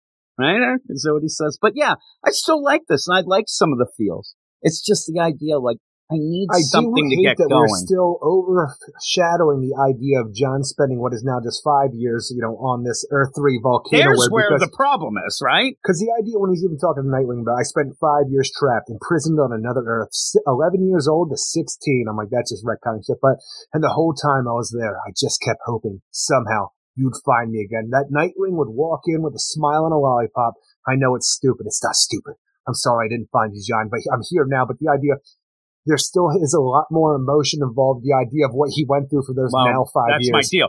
This is the thing, and this is where I had said sometimes in the Nightwing book, where, oh my God, I'm going to help the kids, but yet you don't do anything and they're sleeping outside for the next month, right? The idea where John is finally opening up. This is the most that we've seen John talk about how horrible it was. Yeah. And Dick Grayson doesn't even ask him a question about, hey, buddy, I should have saved you. Like, you're almost like the idea where a friend opens up to you and you really don't want to hear, oh, man, you got over that, though, buddy. Let's go. Where they're really open. They're a cry for help. He needs, like, I would have liked Dick Grayson to, you know, kind of let's get it. Well, what was going on? Well, there was a doppelganger, my dad, who was really torturing me. Yeah, that seems really bad. And like asking him but no, it's just like, I would have found you, buddy. Here's a lollipop. And it's just, again, it's kind of a surface level deal, but the feels do work. I did get feels from it. It just always ends up a little too surface level and not digging into what really should be done. I want an equal balance, though, of storytelling and feels, and this just goes with the feels and the progression of the story just kind of gets thrown out the window to set up things going forward. So the crossover story, while it is Nightwing and John Kent, you want to see it and you want to love it, and I do enjoy it a lot. Yeah. I just wanted more of it because the art's amazing. I love these characters. And hopefully going forward, now that Nightwing will go off to Bloodhaven or just do some billionaire stuff, we can move forward with taking down Gamora, Henry Bendix, Lex Luthor, and just find out what's actually going on with the Rising. And because of these things, I give this a 7 out of 10. Yeah, I'm going to go 7.5. I'm a little more positive than you, actually. Because, again, you said it. I want more and even more of the story. But if you're going to dig into John and this idea, you're also shortening it, making it seem like, well, 5 years in a volcano with the doppelganger, your dad screaming and yelling at you emotionally. It's not as bad as 7. No, it's still pretty bad. You're not making it any better. And also, it'd be funny. 5 years. And also, he gave me a really nice pillow to like, oh, really? I wish I had a bunch pillow. Of pigs. All the dead pigs I could eat. Dick Grayson almost is starting to feel like this guy who he is nice, but he's just nice to be nice and doesn't really want to. I don't know. It just feels like a little off that he didn't then go to Lois and say, hey, Lois, I was talking to John and he really is having some problems with, you know, when he went off and he was missing for all those years. And then Lois didn't say, really? Because we've asked him about it and he said he's fine. Like, no. That's just, you know, lip service. He really does need some help. And it would have been a nice little aside there to maybe set up that he could get some help. But every time they do this, it always feels, that's why I always talk to you and argue, or not argue, but say, I'm just not getting it, because at the end of it always seems like it resets and then he gets upset again. It's a small smile. Just let him be, okay? No, but I'm saying that it is. But you got to have Dick Grayson We're worried realize about the mask it. he's wearing at the Truth Barge. What about the mask he's wearing in front of his friends, Aren't we Jim? all wearing that masks? Smile. Aren't we all wearing masks? It's a mask, Jim. He was dying to be sued. He never lived. Holy moly. You want him to wear his, feelings on his sleeve so you can see it so big and bad. Like, you want him to show you personally, and he's right there. He's screaming for help. He I is. don't see it. Dick Grayson, he's blind and deaf to that. But you end up also just the idea where you're doing this, and you do still have that idea of not just being in a volcano, but you're Superman. Like, how are you dealing with that? You're a young kid. Not plus, well. And plus, not only are you a young kid, but 5 years of pretty much some of your most formative years, you spent in a damn volcano with a guy yelling at you. So Look, I don't he's know. back. He's in college. He's got a boyfriend. He works for a weird newspaper. He's not in college anymore because he went that left. first time and everybody did trouble and he had to leave. Look, he'll go back. Remember when he picked up the Jeep and flew off? F you guys. He took his Jeep and his wig and he went home. And he went home. I don't even remember the name. That Neither do he I. went. I thought it was like Adam or something. It was terrible. Weird. No, I don't think it was Adam. pretty bad. It was bad. But yeah, I'm a little more positive than you. But a lot of people are loving this, and it's one of those books. It's very easy to like. It really is. It's one of those that to give a score, it's very easy to give it a really high score because it's all about the feels. It's all about Finn the characters. Connors. Finn Connors. It's all about the idea of showing these characters, at their best at points, but also the feels. You have Lois comes in with a laser gun. I mean, there you go. You can love that, but at a point where you want Bear more. says, don't fuck with my boy. When you get to a point, though, where if you do want a really big story and it's set up to be one, we're just not getting enough of that. So, yeah, 7.5, you give it a 7. I think that's fair. People are grinding their teeth at us. I can hear them right now, but we're going to go off right now and we're going to talk a little mail, Eric. We got a bunch of mail. We'll go to that right now. Mail, check out what you got now. Get your postcards, birthday cards, eBay or slot cards. I get it while it's hot now. If a letter makes you wetter, then a better, ready, better, it's mail.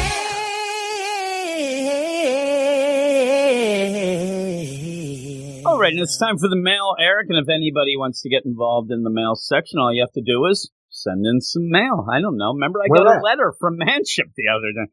You end up mailing in an email, and that is the only acceptable way for Eric Shea since the beginning of time, and that is WeirdScienceDCComics@gmail.com, just like J-Man, who I have to apologize. I missed his mail last week. So here we go. J-Man says, hey, Jim, what's up, Eric? What's up, J-Man? Every time DC decides to have a line-wide status quo change reboot, I become as giddy as a schoolboy.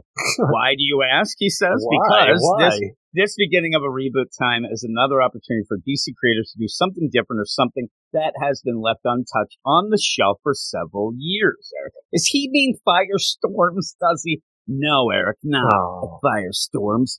The start of the new 52 Brothers, gems like, and you are going to give me, if you do, do you think these are gems, Eric? And I have the sound effect ready. iVampire. I don't know if I actually read it because I'm not a fan of Andrew Bennett, but I hear good things. Okay, well, that's a yes. Okay. Animal Man. Animal Man was good, yeah. All-Star Western. Didn't read it. I read did. The ending after when you started talking about it when he was time traveled and Bruce Wayne was his lawyer for some reason. It might have started great, but I don't think it finished well. You forgot the best part of that. Remember, his face was healed, Eric. Oh, yeah. It was plastic weird. surgery. Oh, so you get that. I liked it. I did like it. But when you got that, I started questioning Jimmy Palmiotti. Remember, I was sending him notes like, are they making you do this? This is weird. I'm a small-town Bruce Wayne lawyer. A modern-day pirate? Oh, yeah, or he did became he go a back pirate. in time and became a pirate? He became a pirate. I think he went back. I can't remember if it was new or present or past. He became a pirate, though. He went off. He looked like Fabio. Demon Knights. You said the Demon Knights was last week that you were. Oh my God! I hit the wrong thing, Eric. That was not there. There you go. What up a 408er? And also Legacy 7022. Justice League Dark, something that you did read It started a lot great of, until right? Blight and Forever Evil, because that series was great until Forever Evil. We'll go with that. And the last one, I'll give a Jim Frankenstein Agents of S.H.I.E.L.D. I really did like that. That was fun. That was a book that was so funny because it was something that really piqued my interest, just the name of it, when you told me about it, and I would just say randomly during the day, hey, Eric, Frankenstein Agents of S.H.I.E.L.D. And then I read it, I'm like, holy shit, this is pretty good. The Creepy Commandos. Yeah, it was pretty cool. Now with Dark Crisis and the supposed death of Justice League, DC has another opportunity to give me something that they teased us with coming out of Death Metal event. Dark Knight's Metal event. He said the new age of heroes, Eric. The new age of heroes is not something I want to see brought back. All the things that he mentioned, and now he throws the new age of heroes, and he says, for people like me who are getting tired of all the bad Sideways was fine, but everybody else was... Well, you'll get there. Bat-based heroes and villains, legacy characters will only partially pass the mantle. Now, this is the thing that makes me laugh, is that he is against some of these legacy characters and passing the mantle, but yet he wants the new age of heroes. But just the idea too, the new age of heroes were just new DC or even old DC characters like skewed into Marvel characters. Exactly, they were just Marvel light DC characters. I'm like, we have Earth 8 for that, and I don't like Earth 8. Yeah, so he says legacy characters will only partially pass the mantle, like Aquaman, multiple Flashes, too many new and old human Green Lanterns, having more than one near omnipotent Superman-like character. The New Age of Heroes was the chance to see new characters, which they weren't. A lot of these were older characters repurposed as Marvel like ones. Brimstone. But, yeah, and even that Challengers. Even the titles, the names of them are just repurposed for these new characters. Damage exactly. is an old one, yeah. Now, some of them weren't. Some of them like a Sideways with relatively new power sets. The Terrifics was just a terrible Fantastic Four. Yeah, oh my, and people love that. And I ended up where I wasn't really arguing, because why am I going to argue the idea that I said it was pretty much the Fantastic Four? And the guy's like, where did you get that? I'm like, it's really, really? Do you want to go into it? Sideways was just DC Spider-Man. Yeah, and the funny thing is, he'll get to that, and then I have something that, I don't know if you'll agree, but says the power sets were not tied too heavily to the existing DC legacy characters. The problem is right away, and he's saying he wants us back, a lot of these characters' power sets were tied heavily into Death Metal and into the Nth Metal, something like just Dark Multiverse stuff. Yeah, and Dark Multiverse. So that's kind of a problem. Also, the Fuge is dead, Eric. What are we going to do with Sideways without the Fuge? DC legacy characters. Give him a real mentor. DC legacy characters are still existing in the same universe. I'm a big fan of Spider-Man.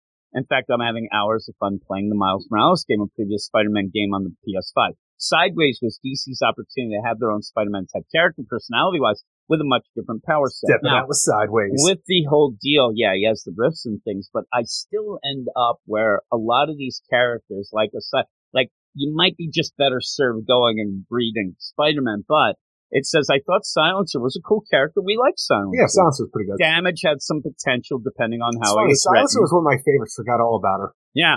Yeah, really. And the Terrifics finally made Mr. Terrific look like a badass with a team all his own in a Fantastic Four pseudoscience. Was she just a Black Widow or Electro? What'd you call her? Story. Probably that. She was a little bit of her own thing. Like, some of them did have that, but Fantastic Four, there was no, pseudoscience. It was the Fantastic Four. Remember the idea that the villain wasn't Dr. Doom. It was almost like, Professor Chaos, like that. It really was. As for the other characters in New Age of Heroes, I could take them or leave them. Now, he says, I know what Jim's going to say.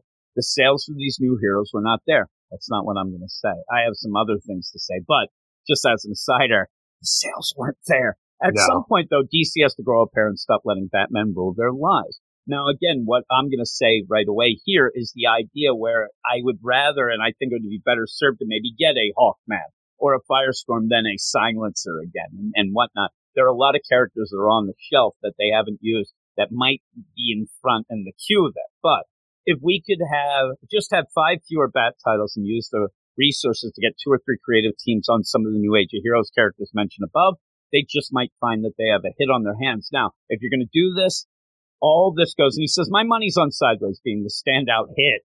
Why wasn't it at first? But if they would only give it more than a year of issues with a solid creative team to pick up ground with fans. Now, I think if you're going to do this, first off, it should be its own imprint, like a Milestone. Just get it on its own and do that, maybe. But what I thought, I'm going to go why I don't think it would happen, but what I thought is, what do you think? Because Sideways, they pulled out the idea. A lot of people now, if you go and read, what they say is Sideways was more of a ultimate Spider-Man type character than an actual Peter Parker Amazing Spider-Man in regular continuity.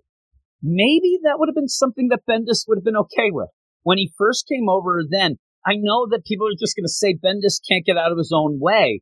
But maybe you get Bendis and that Mark Bagley who did the Ultimate stuff, and give it a shot. And maybe it would be something that he could get lightning in a bottle as well again. Like, instead of all these new characters from the new age of DC heroes, stuff like that, I'd actually rather see some of the newer, just regular DC heroes, the younger ones, explored further. Exactly. You're always going to have that with me, that there's too many characters that aren't like, utilized instead of Sideways, already. I'd rather see more of Red Arrow, personally. Now, or what's going on with Connor Hawke. Exactly. You know, I'd have that or Chris Kent. How about Chris Kent? Like, all these things that people have been He's talking in the like, Phantom Zone. I know, but so with that, he says that what I'm going to say, especially about Sideways, is sales. It's not. I think there's another little tidbit that you're not remembering or whatnot.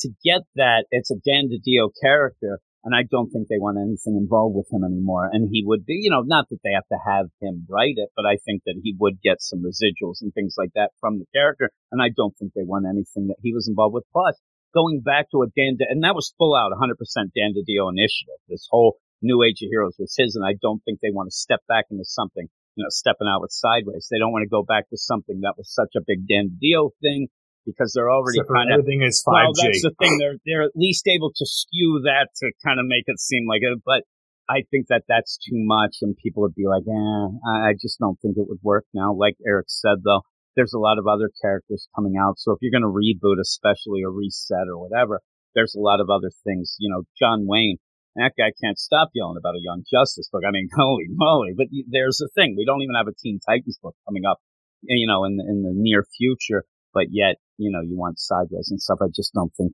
it would work. But I'm telling you, maybe Bendis would have been able to do that back in the day. Maybe they would have been able to have something that he did okay. But thank you, J-Man. The next deal is Luis, who says, hello, Jim, Eric, and the best crew on the internet to get fresh crew. So the Batman came out the weekend, and I saw it twice. He ended up seeing Batman twice. I loved it. The Dark Knight was my favorite Batman movie. Now it's the Batman, so he likes it more than the Dark Knight, Eric. I hear a lot of people saying that. I hear a lot of high praise for the movie, and I'm like, eventually I'll see it because I don't want to go to the theaters. I didn't like the Dark Knight that much. I was more of a Batman Begins man, Eric. I loved it. It was dark, but I said this to you a lot. I'm more of an origin story type deal. I always get a kick out of that. I loved it. It was dark and gritty and was actually a detective story. Have you guys seen it or are planning on it? I plan on it whenever I can. My kids saw it. My youngest two saw it and said it was, quote, incredible. And then Rafe said, I've mentioned this a couple of times, I didn't know that Robert Pattinson is so good looking. And then he was upset there were no sex scenes. There you go. There's Rafe. But Logan said it was incredible. He just came out to you and you didn't do anything of anything about it. Hey, that's fine. It's whatever he wants to do. You end up where Logan actually said to me, specifically, I said, well, it was pretty long. He goes, actually, when it was done, he thought, man, it wasn't as long as people were saying because that's how much he loved it. He loved it. And I said, if I wanted to go, would you guys go again? They said, not with you, Dad. And I got sad, and then I cried. Now, they said they would go. It's just kind of not with you. A deal, but not with me. Zach might go. I mean, I'll get a hold of him. Anyway, for the main reason I'm here are questions of the week, since I'm talking about the Batman movie. Who is your favorite on-screen Batman? Eric Shea. This is more Eric Shea stuff. And I will say, Luis wanted us to rank the movies in order, the Batman deal, and I ended up not, because I can't get involved. I haven't seen them all. So I end up where I don't want to look like a dick, Eric. I shouldn't have even brought it up, right? It's weird, though, because the thing is, with that, the list you gave me, he didn't put in, like, Batman v Superman or the Justice League in there or anything like that. I didn't notice that when he did. To go with that, because I know you can't do it, I do have a list, though. I'll just get through it. You have my list from top to bottom, though, is Dark Knight, Batman Begins, Batman from 89, Batman Returns, Batman Forever, Dark Knight Rises, and Batman and Robin. As for my favorite on-screen Batman, that's a weird thing to say, because am I just talking about Batman or am I talking about Bruce Wayne as well? Because I think that Christian Bale was great in both. You didn't put the other movies on there for like the Ben Affleck era of it, the Snyderverse. I thought he was a really good Batman and Bruce Wayne as well. But I think it's going to be a toss-up between Christian Bale and the nostalgia of Michael Keaton, because that's Michael Keaton that's your deal, because you know that's what you grew up with. And I was a young kid when I saw it, and I latched on, Jim. I had all the action figures. And me coming from the outside, and I actually told you I only saw 2 of the Batman movies in full. I'm actually wrong. I saw 3. I saw Batman Begins, Dark Knight, and Batman 89, and it's full, I believe. I may not. I kind of remember, but I haven't watched the others in full. I've seen parts and whatnot. I watched every Batman movie in the theaters until Dark Knight Rises. And that shows you the idea of me saying, I can't. This was before. I just wasn't that into superhero movies like that. growing up. I like the karate, Eric. I like the kung fu's. I like the action scenes and stuff like that in a lot of other movies. But the Batman stuff never really floated my boat. I saw Superman and Superman 2 in the theater, but then after that, I kind of bailed on that too. But all in all, I think it's weird because the weird thing about it is with Robert Pattinson out now, the big fight seems to be between Robert Pattinson and Ben Affleck. And I saw it because, again, it's kind of outside for me of the whole deal. And I'm like, what happened to Christian Bale? I thought everybody loved that guy as Batman, and he seems to be left behind now. I like him a lot, but his voice is a problematic thing for the Batman, because I agree, even the idea of going to see Dark Knight Rises, which I was upset that I didn't see it in the theater originally, but then when I finally saw it, I was happy because I need subtitles to watch that movie. I'm not a big fan of it, but couldn't understand Bane, could barely understand Christian Bale. Ben Affleck, he was a great Batman, like especially a Bruce Wayne. But even the Batman aspect where I like the costume a lot and the bulkiness of it and the comic accurateness of like Dark Knight Returns, he was kind of goofy at times too. Yeah. And with the Ben Affleck, I saw the Snyder Cut Justice League. I didn't see Batman v Superman. And I really did like the scene at the beginning when he's running towards the thing. I thought, that's a good Bruce Wayne, but so all in all, I don't know. Adam West, can I say him? You can do whatever, though. That's a Batman movie, yeah. He's my favorite because that's, again, I grew up with all of with all of the reruns and stuff like that. Get rid of a bomb. That actually really was more that I loved Dick Grayson in that. But overall, I would say I'd have to go Christian Bale because of the two that I saw, and I thought he was really good. The voice is really kind of funny and ridiculous, but I'll go. I was fine with it for the first two Batman Christian Bale movies. That Dark Knight Rises just went over the top. Yeah. I ended up hearing really bad stuff about it and stuff, and so yeah. So you ended up asking that, but you gave your order of movies as well. But all the ones I saw, I did like Batman Begins the most. That's my favorite. It's my second favorite ones I saw. Yeah, so I really like that. I like the origin story, and I like all of that going on, and even the idea where I believe I saw that before I even knew who some of those characters were. So then thinking back at it, once I learned, it was even cooler. So I did like that. But that's it. Enjoy your week. See you on the 7s, Aaron. See you on the 7s there. Thank you, Luis. We're going to move on to Jonathan, who says, Dear Weird Science DC dudes. You're a dude there. You're a dude with a loser mood is what you are. Oh, no. What I meant is you're a gem. Do you know, Eric, that right now, thinking of you, you are my bias? Did you know that, Eric? Oh, my God, Eric, I love you so much. Let me kiss you all over. Is that a bias? Eric, what's this bit? I had that. I don't know. I realized that I put that on for something else. I love you, Eric. He says, I just read number 2 of Legion versus JL, written by the man who shall not be named. I write to inform you that I counted 42 word bubbles on 1 2-page spread. Sounds about right. There's a funny thing you can look up, Jonathan, and everybody can. There was it's a Marvel thing, but it was a Marvel, like, it was set in stone. A page can only have so many word bubbles, and each word bubble can only have so many words. And I forget what it is. I think the words in the word bubble, it couldn't be more than like 24 words in a word bubble. There were times, and it was some of the X stuff, there was one Vita Ayala issue that I ended up, I swear to God, 90 words in a word bubble. There was no room for anything else. It was crazy. But 42 word bubbles is a lot. That is a lot. And he says, Naomi is not a queen, and the man writing this book deserves jail time. That is all. Back in jail time for Bendis. Yeah, there you go. Have a great Jonathan's Bendis breakdown. I'll allow that. Have a great week, and hope all 97 podcasts you record this week go well. Your chipper pal, Jonathan Soko. So thank you, Jonathan. And he is now, he's a small town pizza lawyer. He is now going to prosecute. The next one and the last one is John Wayne. John Wayne, who hasn't emailed us in a while. I mean, you have that He's on Slack all the time. Hello, Kilgrim. I know that Slack ended up really dousing the idea of sending a mail because everybody yells at me and you all day, right? So howdy to the... I'm just talking to Boys Toys. That's true. All this stuff, this week was tough, and I'm sitting there waiting for my buddy. I don't know if you know this, Eric, but I love you, man. You're my favorite guy. Oh, my goodness. The idea that I was waiting for my knight in shining armor to show up. My muse, if you will, Eric. I don't know if you know this. You're my pocket. I don't get into the dramas. You don't like the dramas. Did you look at our profile on the Twitter? You might get a chuckle out of that the next time you actually read it, Eric. Howdy to Jim, Eric. I know you're going to go over that. Howdy to Jim, Eric, Carlos, Simon, Ruben, Rocky, and all my favorite pilgrims and the Get Fresh crew. And Wrong Turns. Howdy, Kilgrim clip. If you have it, Eric, I do. Here it is. Oh my goodness, Eric, I love you. It has been quite some time since I last sent in a mail. Looks like early January of 2019, but have been meaning to send one for a while now. Probably just haven't because I talk to you all the time in the Slack. That is true. But first, if anyone out there listening wants to be part of a close-knit fam that just enjoys talking comics all day long, oh my God, like it's nobody's business, you need to look into joining the WS, that's Weird Science, or Patreon, and the GFC. That makes you a weirdo.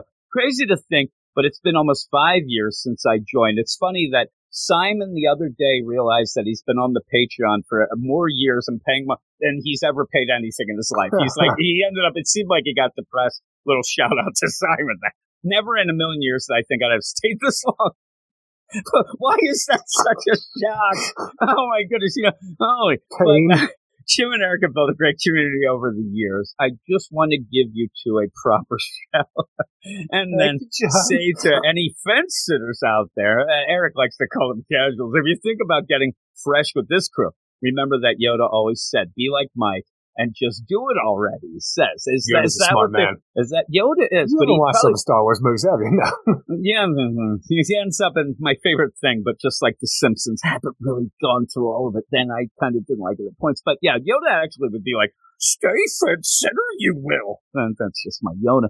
But enough with the flowery nonsense. Time to rag on DC. Whose bright idea was it to bring Ambush Bug to the Suicide Squad, Eric? Well, the thing is, a lot of people love Ambush Bug. I just think we're overusing him to the point where all the characters that you did love going into that book, once he's introduced, he becomes the spotlight. He becomes it all, and he's overbearing. Yeah, he is. And that's the biggest problem with that is it's not that we go on, and I got in a little bit of an argument with a guy on Twitter about it. I think Simon said it this week. We were talking about Ambush Bug. The idea was he was great in those backups in the New 52, the New 52 News, or the 52 Channel News, or Channel 52 News.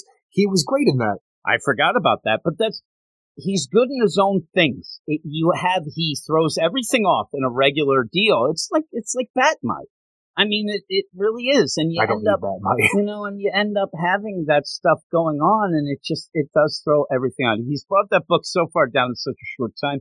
It's easily my favorite comic after that annual last summer. Now it's just middling its way to cancellation. All good as long as Eric and I get our wish with Night Match sticking around long term. Shit. Night Match. That's like I'm trying to think like Jen Lisa, right? How is that possible? Tim Sheridan's been rewarded. Yeah, you don't know the blood. Pink Eric rewarded for that pile of dog shit he gave us called Teen Titans Academy. Now you're saying, how did he get rewarded? I think they're just trying to find. I think that they have him for a certain amount of time. Well, you're under contract. Yeah, I think that it might be that. Coolest concept of a book in Infinite Frontier completely thrown in the dumpster and set on fire. Why is it impossible to find a competent writer for Wonder Woman post Greg Rucka? And we talked about this on our It's been rough for Spotlight. Many years. It has. And I ended up saying the idea that such a big character, you keep resetting things. And we were talking about what would stick. And even coming out of the trial of the Amazons, what will stick from that? Because every time somebody else comes in, they just change it up and whatnot. And that book is a revolving door. But we'll get to that in a moment. And most importantly, where, for the love of God, is me and Eric Shea's new Young Justice book? I told you. I didn't even read that. I knew he was going to. He comes in here. You got to come. What you got up against Young Justice, Jim? I hear John Wayne. No, I think it's Young Justice. And then if that gets out of my mind, Super Sons goes flying in. Holy Christ. I don't have anything. But then he says, yes, Jim. Expect you to answer these questions, and the answer to the last one will be better coming very soon. I would love a Young Justice book. Not done by Bendis.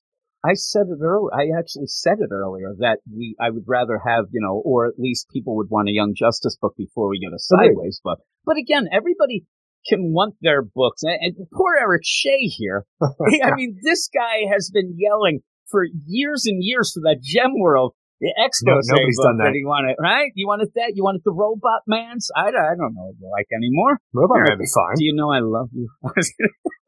But yes, again, it is weird too. You don't have an in-continuity Doom Patrol happening.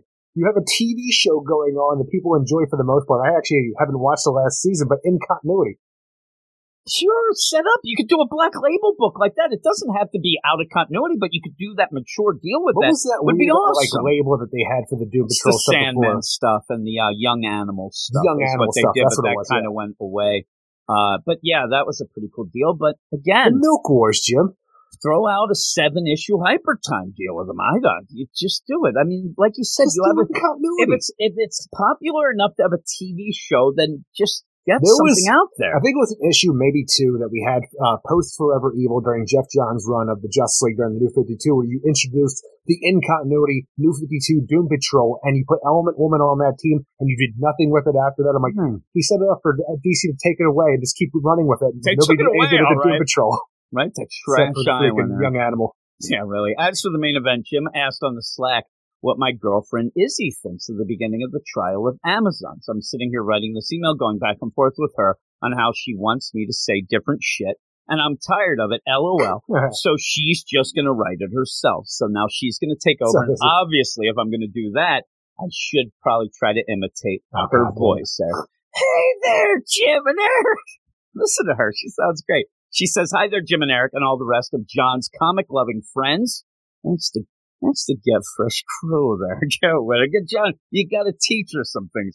Thanks for being there to nerd out with him over the years when I've been too busy. That's the thing. I love the idea. This is the second time, I think, that we've been commended for getting their other, significant other, boyfriend, girlfriend, husband, or whatever, because Double Aaron's wife at one point said, thank you guys for getting him so into comics so he doesn't go and OD somewhere or something like that. I'm like, all right, we're doing our work here. As for my homework, and that's a shout out to Double Aaron, who he has been a little lax in the new comics, and he's inspired to get back in and get up to date. So it's cool. Also, I got the word from Brandon that he's doing that as well and may even join me for a podcast on the Patreon. I know it is, and he's just think of this. He's just come to terms that the Bills lost. That's all it is. He's like, yeah, I guess they're not going to win. I'm going to go on.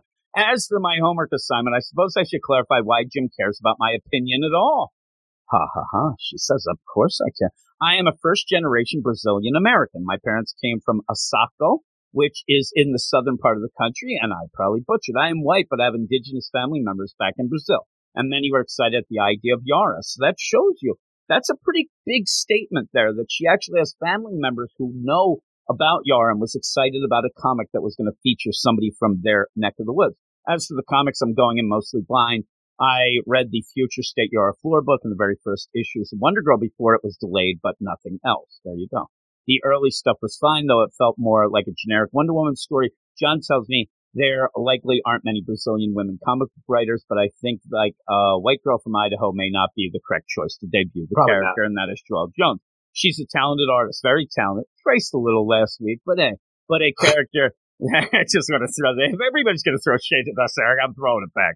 The character, this theoretically monumental, deserves someone, and she puts theoretically and monumental in quotes like that. It is, but deserves someone who was more skilled at writing. As for the trial of the Amazons itself, so far, it is simply terrible. And this is something that I ended up saying. I wanted to know what she might have thought about this. Again, I don't know much of what's going on here because I'm not reading many comics so late, but I did feel like it did a great job of catching me up to speed. Plus, the concept of the tournament where the prize is guarding the doors from hell seems silly. But as for what I think about the betrayal of the Escocitas, it was cringe-inducing. When Yara flies down on her Pegasus, what is she saying? Well, Eric, thank God I have a sound clip of exactly what she's saying, Eric. I know you love this one. Yeah.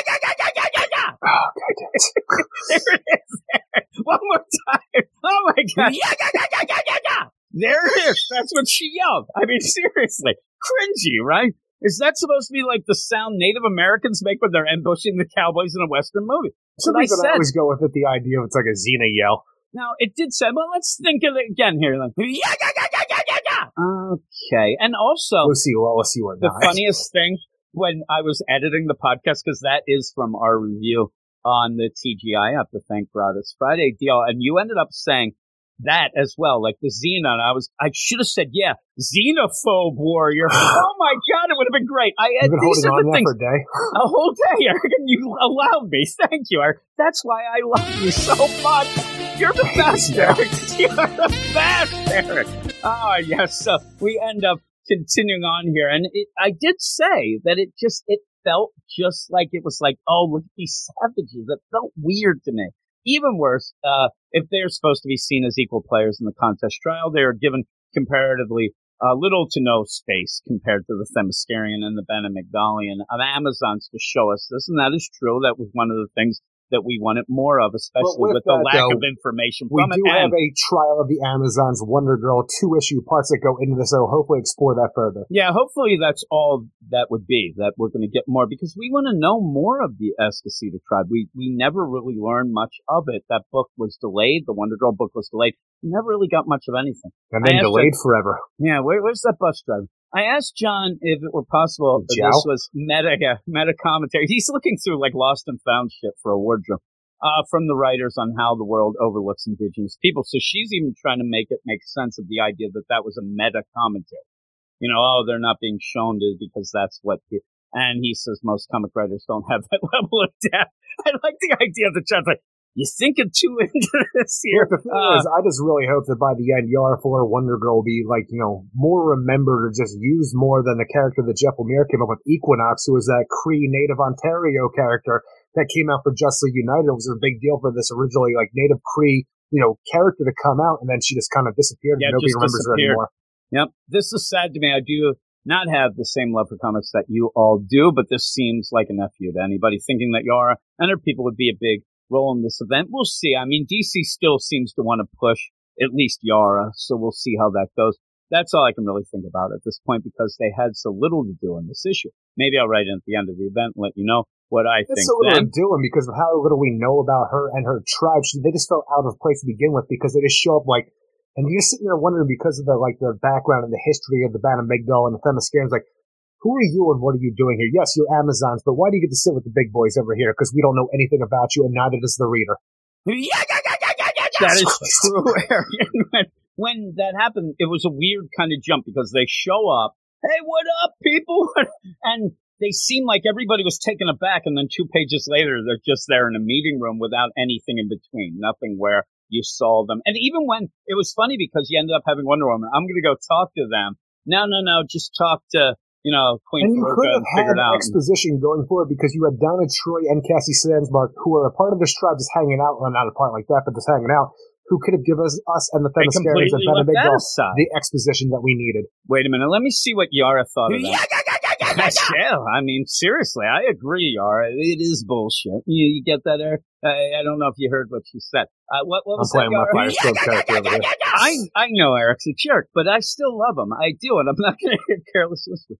And she says, thanks, guys. And then John, again, not going to say much more beyond the whole event and the build-up had been lackluster. Again, I asked, why is it so hard for DC to find someone not named Greg Rucka to write the competent Wonder Woman book? The last time I speculated on who I wanted on the book, it landed us G. Willow Wilson that I wanted as well. I thought that was going to be great. That fizzled out. And I do think that they keep getting people who not necessarily love the character Wonder Woman. They just want to be on the Wonder Woman book, or that's what they're going to do for their deal. And it just never seems like you get. I'll tell you, Clune Red, they may not be able to get out of their way. I do think that they liked the character actually more than some of the others. I think Steve Orlando did too. It just never played out well. You got the Embassy though, Eric. So maybe I'm not the best at picking writers for Diana LOL. However, and that's the thing. If you think about like who would take the place, I think that maybe we'll probably, you know, we have that Evolution book, Stephanie Phillips' book, but maybe she'll do it. Or if they were going to go out. Well, she just did get that tattoo. Yeah, I know. But she does the Evolution book, but maybe that's like the trial run. That's its own trial of the Amazons there, Eric, if you know what I mean. I mean, seriously. And so then you go, and maybe they get, like, I'm telling you, the names that pop in are like the usual. So like a Kelly Thompson over at Marvel, if they can grab her or something. But maybe just get somebody that has a really good story. That they want to tell, right? Before on the Batgirl book. Hopefully they can bring her back to DC Comics. We actually like that. I enjoy her writing. Yeah, I'm with you. I actually like that too. So, however, I've been reading the indie book Monstrous by Marjorie Liu lately and really enjoying it. She has so many layers of depth to her mythology and world building. There you go. Maybe that would be it. I think she'd kill it doing a revamp of the Wonder Woman corner of the DCU. And so here tonight, I officially endorse Marjorie Liu. I hope I'm saying that right. To do just that once Dark Crisis ends and we get our new 52.0 initiative. You heard that here first, folks, he says, LOL. And maybe that is like, we talk about the idea of a reboot. Not many people want a reboot because, you throw some, but Wonder Woman seems like you might need that. Maybe certain books can get it. Maybe they can hammer out one, because every time somebody jumps in, you don't know what's going on. Next thing, they're in the lasso, then the lasso can cure blood diseases. I don't know what this thing even does with there. that Greg Rucka, which is a run that we enjoyed, he jumps in and says, all that stuff in the New 52 that just rebooted this character and gave her a definitive origin, that was a lie. It's all wacky. All right, Kilgrams, that's enough for now. Love you both. Love you, John, and all of our fam in the GF suit. Talk to you all in the Slack this week. Of course, me and him will probably argue with each other. I can't help myself. John Wayne will come in and he's like, I think that this should be this. I'm like, I don't want to rain on this parade, but I don't think that would work. Just me and him. He knows what's going on. He knows I'm right there, but he says best, John Wayne. When me and John Wayne talk privately in the DMs, we're nicer to each other. We're not mean to each other otherwise, but all of that's the mail. Thanks, everybody. I hope that you enjoyed that. And if you want to get involved in the mail, and we do read all of the mail, even if, like in J-Man's case, I didn't see it, and that's a week late, but still, we end up reading it. Email us in at WeirdScienceDCComics@gmail.com. And now we're going to go off 2 more books and this podcast proper, Eric. Proper. Listen about a family who's screwed in the head. Eating human flesh barely kept the family fed. Then one day Billy shooting at some food, and then up from the ground came a buckling crew. Cannibals, Texas Chainsaw, Beverly Hillbillies. Well, the first thing they did was pay off the chick. Framed old Billy told everyone he's sick. The court declared Arkham's where he's gonna be, so they all got rid except for Uncle Billy. Fall guy, idiot, moron. Texas Chainsaw. Wait, it's the Beverly Hills. No, the Sampson family. The Joker. Yes, Eric, it is the Joker. We end up having a bit of the Sampson family, and that's probably a lot of the Sampson family. Because, this is the full-out deal. And the shame about this, and it has a punchline backup as well, the shame is that this stuff is getting rushed to an end, and it's kind of obvious. I ended up saying to you that I didn't think they'd continue on. Now, at one point, we thought the book would go to 16 issues, whatnot. Even then, you end up changing some things. It is kind of a shame that they didn't end up giving this book to somebody else. It's a big seller. I think that they thought with Tynan not there, it won't sell as much. But it's a shame that you didn't get to tell a longer form story, because this book just ended up getting wacky. What was meandering around a lot, just talking about like the same things with Jim Gordon over and over again. And with that, though, we had the same thing with Tynan on the JLD. He ended up on this book. He yak a lot. And then by the time he's like, I don't intend to do it, I'm off, and Ranvi had to come and pick up the pieces and leave some things behind. With that, because there wasn't enough time. And this just ends up where I like this issue, though. And it seems like I had so much fun with this issue. I just wish we would have had more time, though, to kind of go. And the whole thing with Bane, that seemed very too much like, well, we got to resolve this in a quicker way, so we'll just have it right here. Hey, by the way, Bane did a day, and that seemed weird from what we saw Still before. Seems weird, and I'm hoping there's a big explanation in the final issue next month. Yeah, you would hope. And then the thing about, all these clones that were being made, and everything seems like it's almost getting swept aside to just have this deal. And so it's a shame because, like, Vengeance, the character, I really do enjoy. The Sampson family are just horrific, but they're kind of in a fun way and a goofy deal. And because of that, though, how heavily it's inspired by the Texas Chainsaw Massacre, like, I might be your bias, but I feel like I'm biased with this just because of how much I love this Texas cannibalistic family. Do you, Eric? You love this so much? Would you marry this became a horror comic through this issue. It did, and that's what we had with that. And James Tynan says he is, and he has a bunch of horror comics, and with that, and I think that might have been the thing. If this book continued, or at least had this first story a little longer, you did get that grab bag of things. I mean, Vengeance shows up, and that's action-packed, right? That's the action deal, but then you also get the horror deal. Joker, it's funny because he's just, like, thrown in there. And he's a side character in his own story. The weird thing about this issue to me, and it makes me laugh when we get to it, because I swear to God, you end up having, like, one panel where Gordon just has one, and he's smoking. I think he should have the popcorn, and he should be eating it on the side, because shit's just going all around him, and the guy's just there smoking a pipe. I want the popcorn, but it just ends up where I do think Tynan is trying to figure out, okay, I got to get out of here. I only have a couple more issues. But again, if we could have gotten more of this, and I think it would have been really, really cool. But what are the credits for this, Eric? The Joker, number 13, penultimate issue, written by James Tynan IV with backup by Sam Johns, art by Giuseppe Camicoli, Cam Smith, Arif Prianto, and Tom Napolitano. And for the punchline backup, we have Belen Ortega, Luis Guerrero, and Becca Carey. And you start this whole thing out with a Texas Chainsaw Massacre smorgasbord where a bunch of people in the Samson family are just sitting around eating eyeballs, fingers. I would never eat eyeballs, right? The thing is, you say this, but I'm looking like there's a problem here just because of, like, you want a cannibal, you think Hannibal Lecter, just like the Texas Chainsaw Massacre family in general, but just like when you have the things that you have that you want to eat, and you have all these things out there, you have little hors d'oeuvres of eyeballs, I'm like, finger sandwiches, like, are you just sitting there nibbling on fingers? Because it's less meat than a buffalo chicken wing. But when you have teeth, it's like Don't a chew spot that. show with teeth. And then you have tongue sandwiches with tongues. I mean, they're real tongues, human tongues. And so some hands and green beans. There's two things that are missing here. First off, I did want chilled monkey brain. That doesn't make sense. But no, get chilled human brain, that would have been funny. But you have said the joke that they don't go with. Also, the idea of finger sandwiches would have been great. Or just, oh my God, look, finger food. All right, that's good. Food. But the idea later where, and I'm waiting, I need the Joker to say, hey, by the way, you better cook me right or I'll taste funny. You need that. You have said that. Oh, that's full classic deal with that. I do like the angle here, though, because the idea of how did I get so rich? Well, you kind of got rich by getting caught hunting people and then a fall guy, like the song deal, and you had oil money. That's fine. I like this play, though, that it's more of the refined Simpson family where there are pieces of shit rich people who want a thrill. They have never had eyeballs. They've never had. Samson family has for a long time, though, ever since that, just because even the idea where it does look like we possibly have just human, who are being served up here, we do know that their association with the network that does help criminal activity escape, like getting caught. Is this the idea that these are part of the clones that we know, like previously, that they have been given to eat?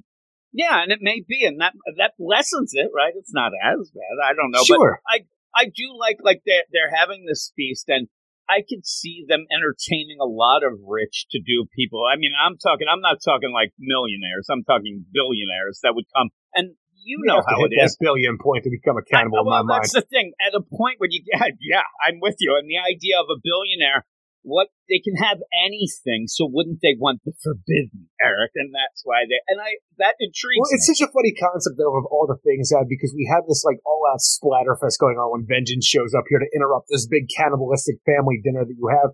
But when you have that, it's like a Friday the 13th slasher thing with the themes of like Texas Chainsaw Massacre. But even when she shows up and sets the oil derricks on fire, now it's become like nothing but trouble with Dan Aykroyd and Chevy Chase, it feels like. Yes, it's crazy. And the weird thing about it is, I mean, she sets the oil, and they don't really bat an eye at this. I thought they'd be a little more upset with what's going on, but I like the idea where Vengeance comes in. Just starts wrecking house. Like she is superhuman, like a Jason Voorhees coming here just tearing people apart. The idea where you're not going to be able to waste too much time now. You only have a couple issues. So she is punching trucks. And that. When you have the family get involved and you have the big, like the heir to the cannibalistic slasher apparent of Buddy Sampson here, who's wearing a mask similar to his Uncle Billy's mask, and he goes up to gold against Vengeance. She does pull a Friday the 13th Part 8 and just, uppercuts his head right off his body, just like Jason did to the fucking boxer. Exactly. And even then, I'm looking at that and I'm thinking more, and it's not like action movie, it's more like you said, Jason, the deal, but it's the action in this where she comes in, and again, there's an intriguing part of her, though I think it's not going to play out as much as it's going to kind of do. Vengeance we had with Gordon, where she has teamed up with Gordon. She has to kill the Joker because she's been programmed to kill him, and that's the only way that she can kind of get rid of that want and need. She's programmed to do this. But the thing is, does she want to kill the Joker for all that he's done and stuff like that, for like Santa Prisca and stuff? But is it the idea that she wants to do this as well to prove to herself that I want to do this? It's not for my program, but like honestly, that's a circle you're never going to get out of running around. It isn't, and I even go with the idea that she's just like, it's like a headache. I got to get rid of this. I got to get rid of this whole deal, and I'll go with that. But the Joker, when he starts saying, he does have a point, and that's the thing is, through all of this, we haven't had a lot of the Joker. So when the Joker's here in a cage and he's got the Chevys yelling at the cook. I thought it was hilarious. And hey, it shows you that maybe we should have got more Joker, because when he talks with Vengeance, it's that, Joker who's half crazy, is too smart for his own. Like, all those things wrapped up in one. It's a really good Joker here. We just never got a lot of it. And so by the end of here, we know that Bane did the idea and it wasn't the Joker. So you have all that where you're like, hey, he's got to get away somehow. Plus it's a Joker. And I really like the interaction with it. And I mean, Vengeance is awesome. I really, really like her. I really think that she's a cool character. And it's not one of those that they're trying to push like, oh, Bane's Bane and he's still going. Bane's Bane and the man's the same, right? You have Vengeance coming in here because she finally, she tears through the entire Samson family except for, like, the main Samson, patriarch of the household, and his niece here, who, like, Billy's sister, which I still don't remember her name. I don't think they say it enough in this whole thing for me to actually know who that is. But they get away with the idea that we got to call the network to sort this shit out. But it seems like, except for those two, the entire Samson family has been obliterated by Vengeance. She lets them go to go after the Joker, and she does. And the Joker is crazy. He's always trying to taunt Batman, do the unthinkable, and actually kill. Go against your moral code and make you as bad as I am. That is the Joker's thing whenever he goes up against Batman. But when you do this with Vengeance, who you've just seen has murdered people, like, that is not the smart play right now. Do not taunt her to the point where you want her to kill you, because she will. She'll do it. And again, that's why I like the Joker when he's written in this way, where you start then to think, beyond the issue, like, does he want to die? I mean, I kind of might want to if I ended up having that awfulness. And so with that, you never know, because he's just crazy and that sort of thing. But at the one point when you do legitimately have Vengeance running to try to get to the Joker, and you do have, the family, the head of the Samson family, he's going, hey, come on, girl, let's go to the safe room. Like, holy crap. They're going, that panel where it is, where she's there, you get a bunch of panels behind her in a cool way that they play it out, where she's just destroying everybody. But even that, she's got, like, the tongues and she's got a knife. Like, they are trying to stop her desperately, and they're not succeeding. And that's when Buddy's head he loses his head, Eric, and all that stuff goes on. But all of that continues. And like I said, when you go to the Joker and that chef is face down on the grill, it's awful. It's just awful. And I like the idea where she grabs him, and I really wish he had shoes and they came off when he grabs her, like, hey, get back here. Yeah. And so she ends up trying to decide for herself, should she kill him? Is this going to make and he just keeps better? Pushing her buttons. The idea, you're not special. You are just another you're just a clone. You are a knockoff of something. You're not even your own person. And to the point where she is about to pound his head against the freaking wall, splatter style, when she's only stopped by Bane and says, hello, daughter. It's time we spoke. And I'm like, how the hell did this entire issue go by this fast? And they're like, oh, the Tom Taylor style, to the degree how fast things work. I had so much fun, though, with the action and the quick pace of Vengeance, just tearing apart the Samson family out of nowhere. Again, you want to see this family get some comeuppance. Oh, yeah, they're awful, so it's fun. But having the Joker there as almost a sympathetic character at one point, but you're wondering how it's going to go. So I did enjoy it. But I did like the way the Joker, because the Joker, he's talking the truth, but he shouldn't do this. He's messing himself up. But he says at the one point, you need meaning. Well, screw that.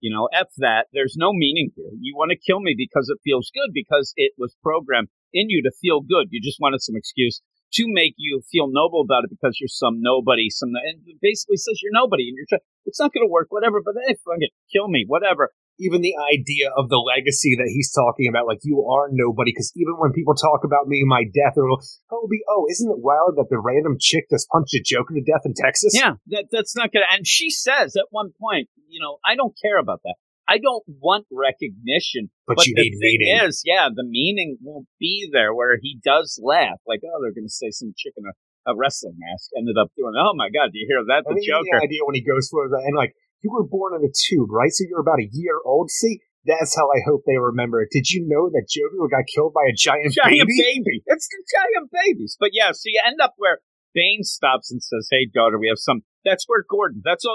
I swear to God, he should have the popcorn. Oh my goodness. This is going to get good. The loose ends and things I need. Like, I need in the next issue for the Bane to describe everything about A-Day, why he did this, how he survived this, the freaking, the zombie we have in Task Force Z right now. And even Cressida and her association with the Court of Owls. I need to have all of this explained to me in one more issue. Maybe there'll be maybe you can do something where You know, and Tynan leaving the deal doesn't mean that he's just gone, and he's allowed to write other things. He went to the whole deal. I can't remember what the hell it's called now. That's side Substack. Right. That's not like an exclusive thing. You can do other things, whatever.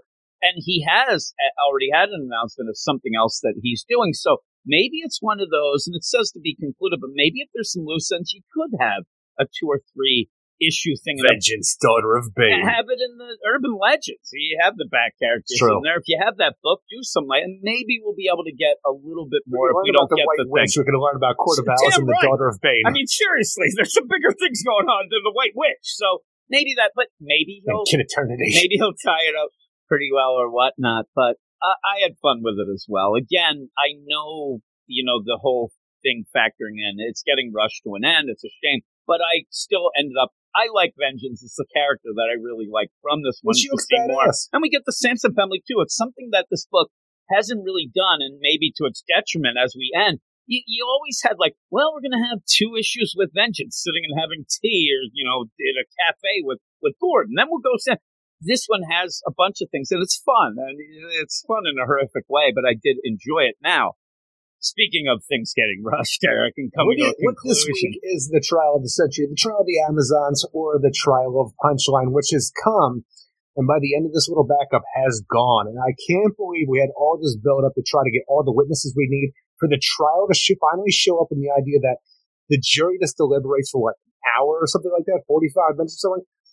And they find her not guilty when this woman has the audacity. Even the judge said, Alexis Kay shows up in her Punchline costume, and pretty much all of this stuff. We have Cullen Rowe show up and actually says the idea of the big idea that her sister Harper Rowe went in there and attacked Punchline and all these things.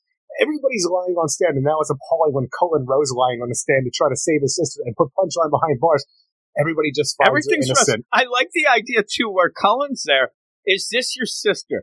And you know nope. It is. And he goes, no. And what do you mean, no? And he's like, oh, my God, the Royal Flush Gang was forcing me to. Right there is where they say, okay, seriously, mistrial. We're done. Let's start this over. And so with that, too, I can only I'm thinking of My Cousin Vinny, obviously, because this is a trial. And obviously, that's the only thing we know about anything trial-related. The only thing. But I will tell you, though, that there's a couple weird things in this. The idea where you have what is she on trial for? I mean, is she on trial for multiple murders? Is she on trial for so if it is, which I think so too, but I don't know that they ever really fully spelled out. It was always just, you're on trial for being an associate of the Joker, but I think it would be murder.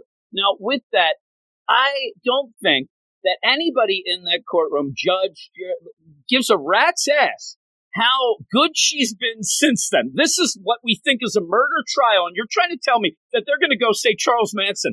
Oh, you know what? Since Charles Manson got arrested, he hasn't really done that many bad things in prison. Oh, yeah, that's great, but we think he murdered people before he got there.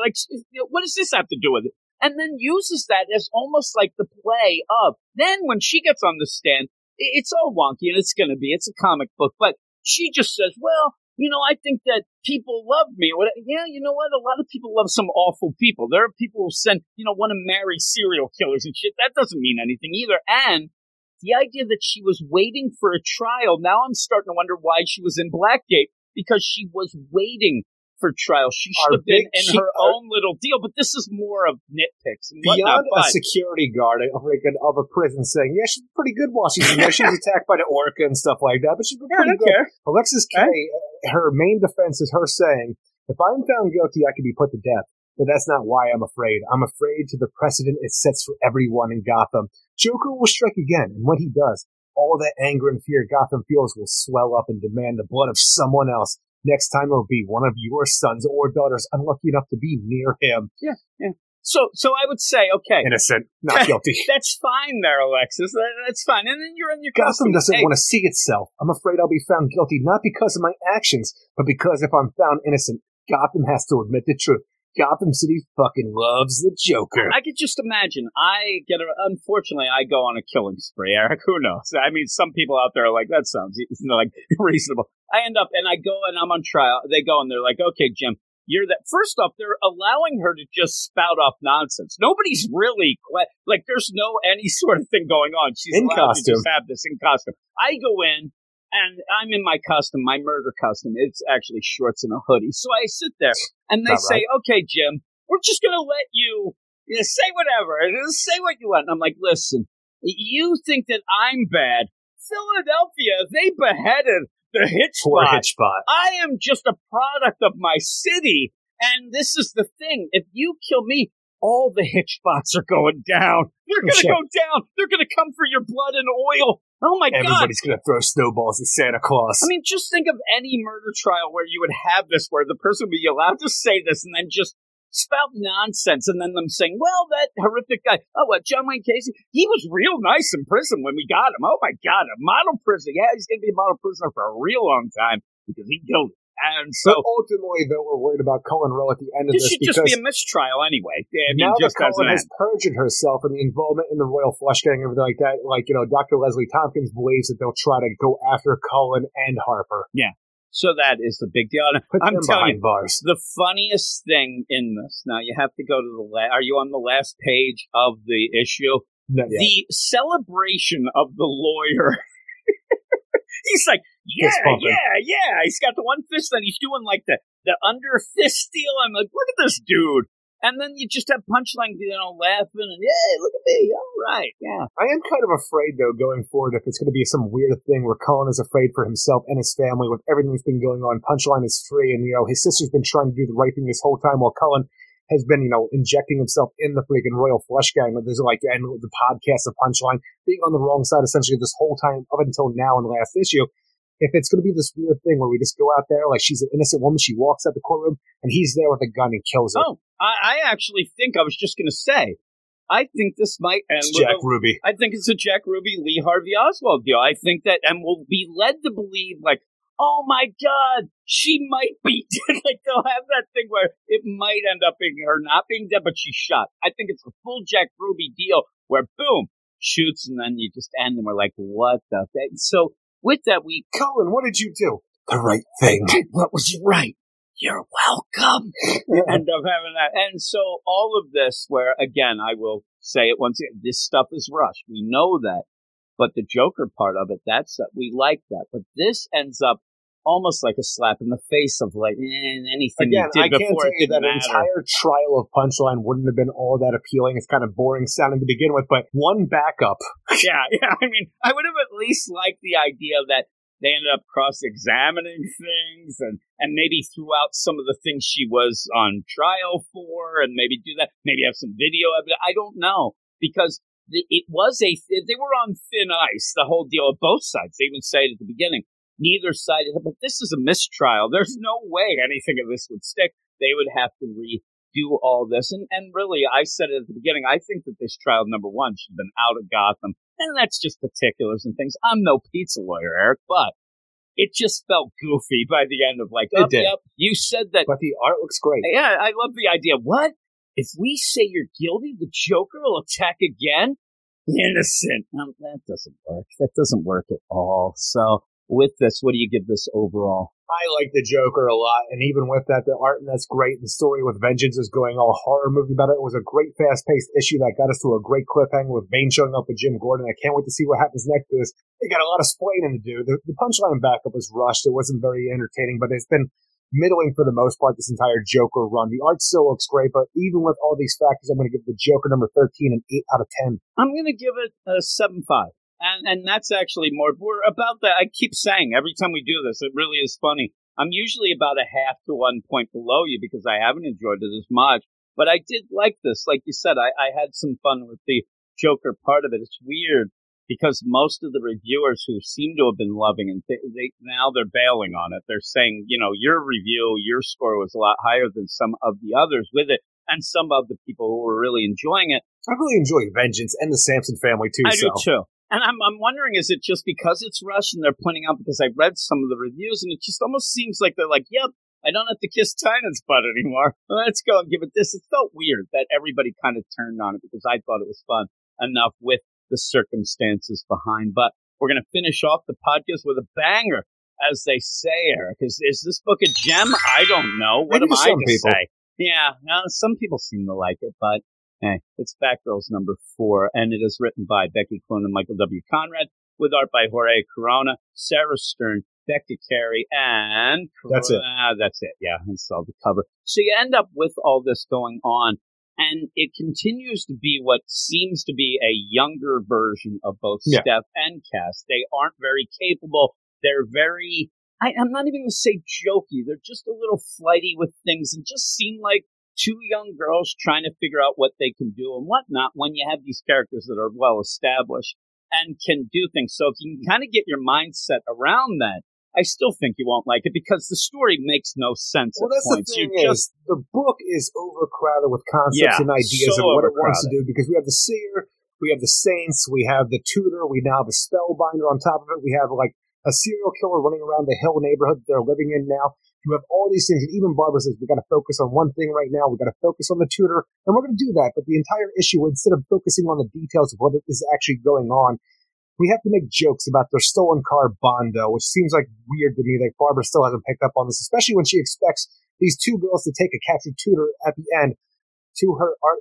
And I have to imagine maybe it's not Barbara and just the Seer in disguise, like over the comm system, but the idea that we have to take the Tutor to her art therapist friend from college instead of the police department or anybody else. That makes no sense at all, and that's really bothered me. She expects them to do it on a moped. Yeah.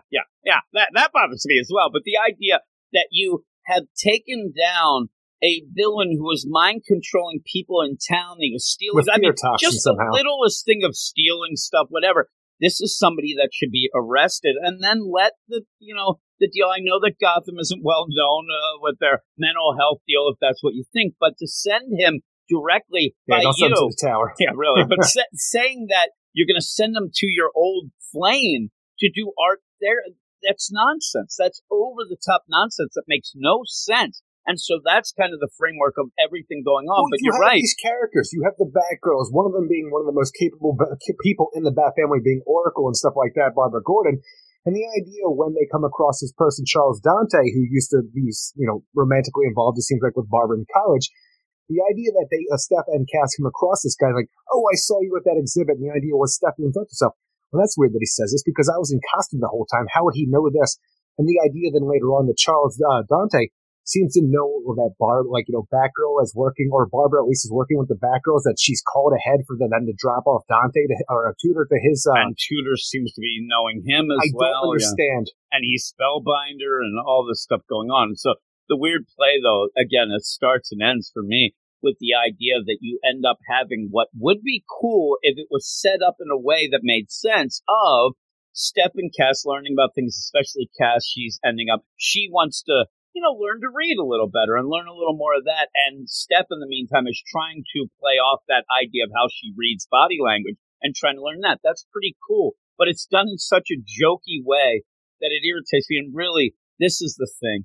When did you end up deciding that the idea is that you have an editor being a fourth wall breaking part I don't of care for this? I think that it's nonsense. It throws me out all the time. I don't care about an editor is one of those things. It's almost, to me, the editor is one of the things like an umpire in baseball. This narration is essentially ambush bug talking to me the whole time, and I don't need that. And that's the thing. Like an umpire in baseball, the best thing that you can say about an umpire at the end of a game is, you know what? I didn't even realize there was an umpire because they just did the flow of the game. An editor should be there. That, and I would say my favorite part about an umpire is Leslie Nielsen. Well, that would be. But, and again, he inserted himself. But you end up where an editor, do your editor job. And whether or not you're actually writing this, it might be Clunrad, whatever the deal may be, but it throws me out, especially in other books, and maybe this where I'm like, come on, edit some of this.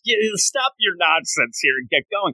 And I'm telling you, I keep saying it. I don't know if I'm the only one it bothers, but the idea with the art having these splotches all over the place just irritates me to no end of why you have to keep doing this, where it looks like he gets done the art and then sprays it with black ink there. And I don't know what the play is there. And it drives me nuts. Style. You end up having Bondo being this. There's some parts of this that if you ended up doing something a little better with it, it might be something. But the book is so Let's take it to the overcrowded. streets on Smash Mouth and hell everybody who hates All-Star. Yeah, how dare you?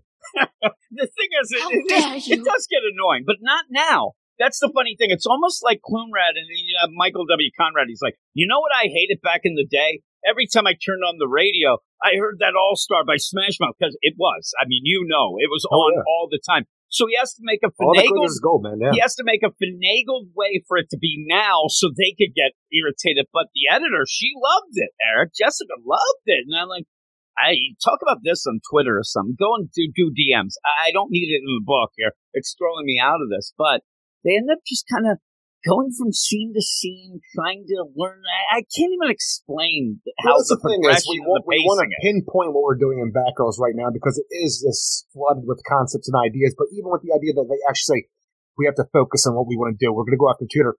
We still have to put in the Saints who are watching the Batgirls. We still have to have stuff worried about the landlord being the serial killer and how strong he is with books and shit like that. And we're still just doing the same things that we were doing, but saying we're not doing it. One panel. Man, that seer got into the computer, but I get her out. All right. Yeah. You just keep throwing that in, hopefully. So, like I say hopefully, but hopefully not, just because I really need this not to be Barbara at the end, because it doesn't make any sense for me for her to tell the girls to go see Charles Dante with this freaking, guy who's using fear toxin to kill people. In that? Well, again, who doesn't have a face? The Bat family isn't so smart at points, because the idea that they're going back, oh, hey, you're going to go and get Tudor?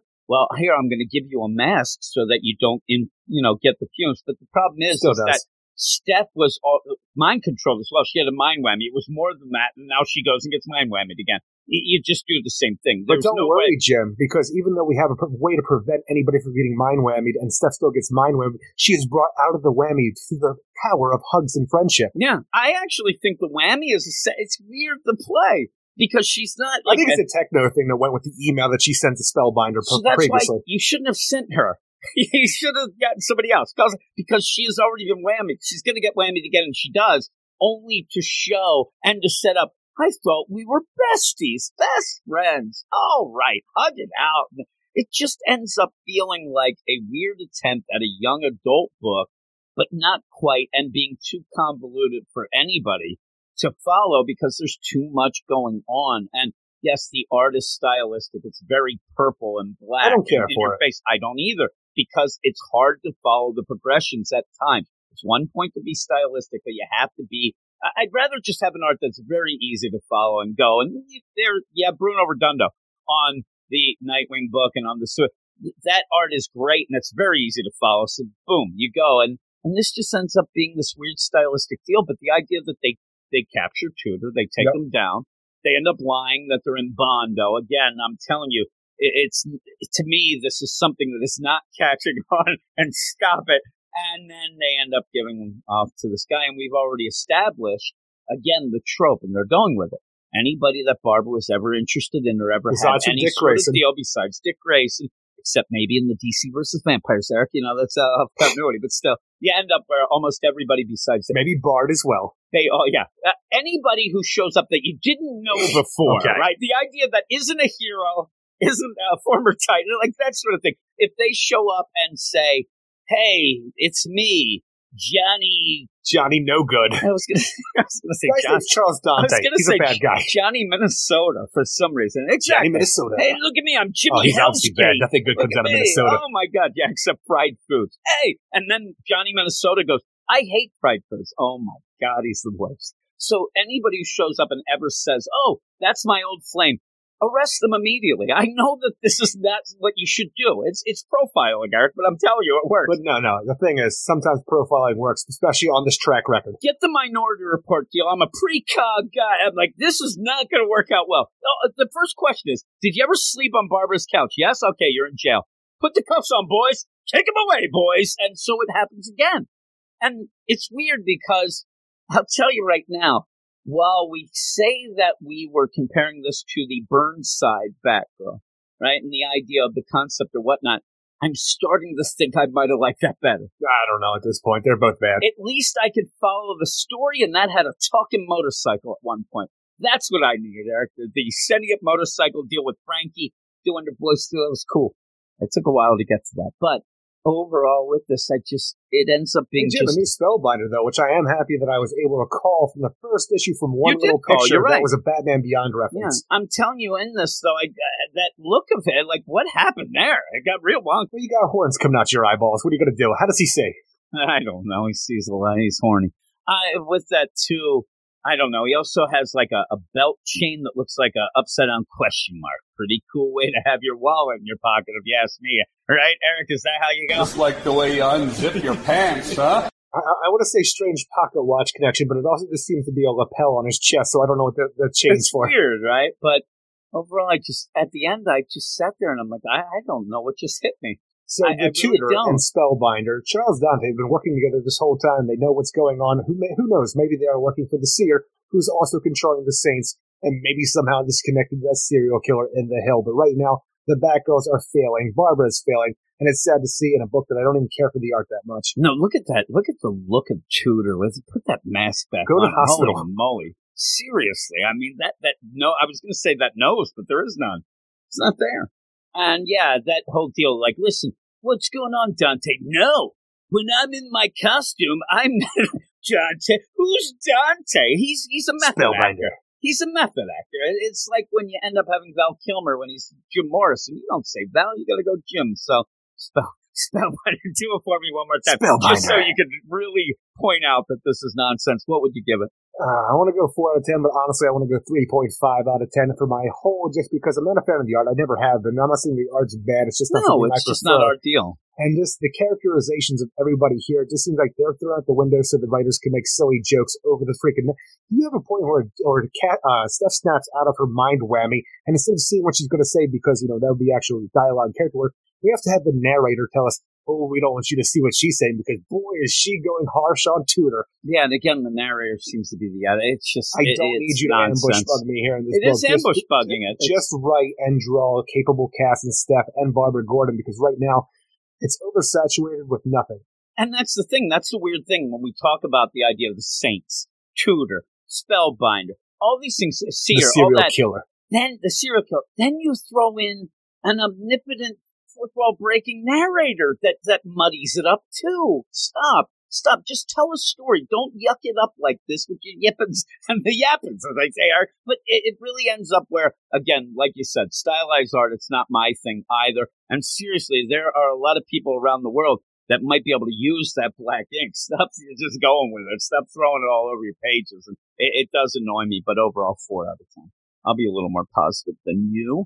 But with all that, Eric, what is your book of the week? My book of the week is a tie between I Am Batman and the Joker. Yeah, mine is actually I Am Batman, that I really, really enjoyed. I thought that's really good and something that people should jump on and give it a try. If you don't like it, you don't like it. But if you haven't given it a shot or you heard some, crazy Especially things about it, New York. give it a shot. It's like a new deal. You could just jump right in. It's really fun. And fun in a way that it's a well-done story and, awful fun, I guess. But here is what is next week. 2 of these books will be on our Patreon spotlight, picked by the Badasses, the Get Fresh crew. And we have a pretty big book that people were really looking forward to, Batman Superman World's Finest. Number 1, Superman Batman.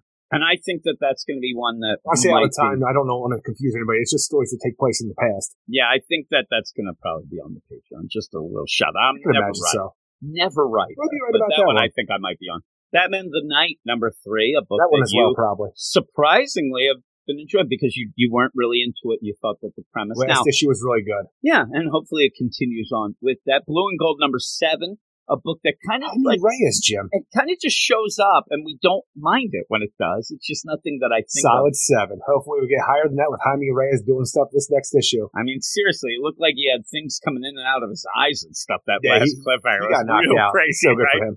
Catwoman, number 41.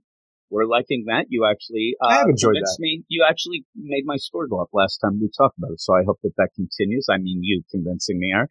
Detective Comics number 1057, part 11, penultimate. So we'll see. Jim. It continues. And don't forget about The Boy. This really is the one where, I mean, all of this talk where if we're not going to get the answers, I mean, if we don't get them next issue, then we're going to have to. Monsters, Jim. It'll be there. It'll show up. I love that you were just sitting there confused. Like, what does this mean that they're not reliable? What does that mean? It's a cop-out is what it is. Yeah, it is. Justice League number 74. That is the finale to Bendis' run on the Justice League. And then we move on to 75 after that with the death of the Justice League. So if anybody's interested in Bendis' finale here and the end of the Xanadu story, make sure you get on next issue's Justice League.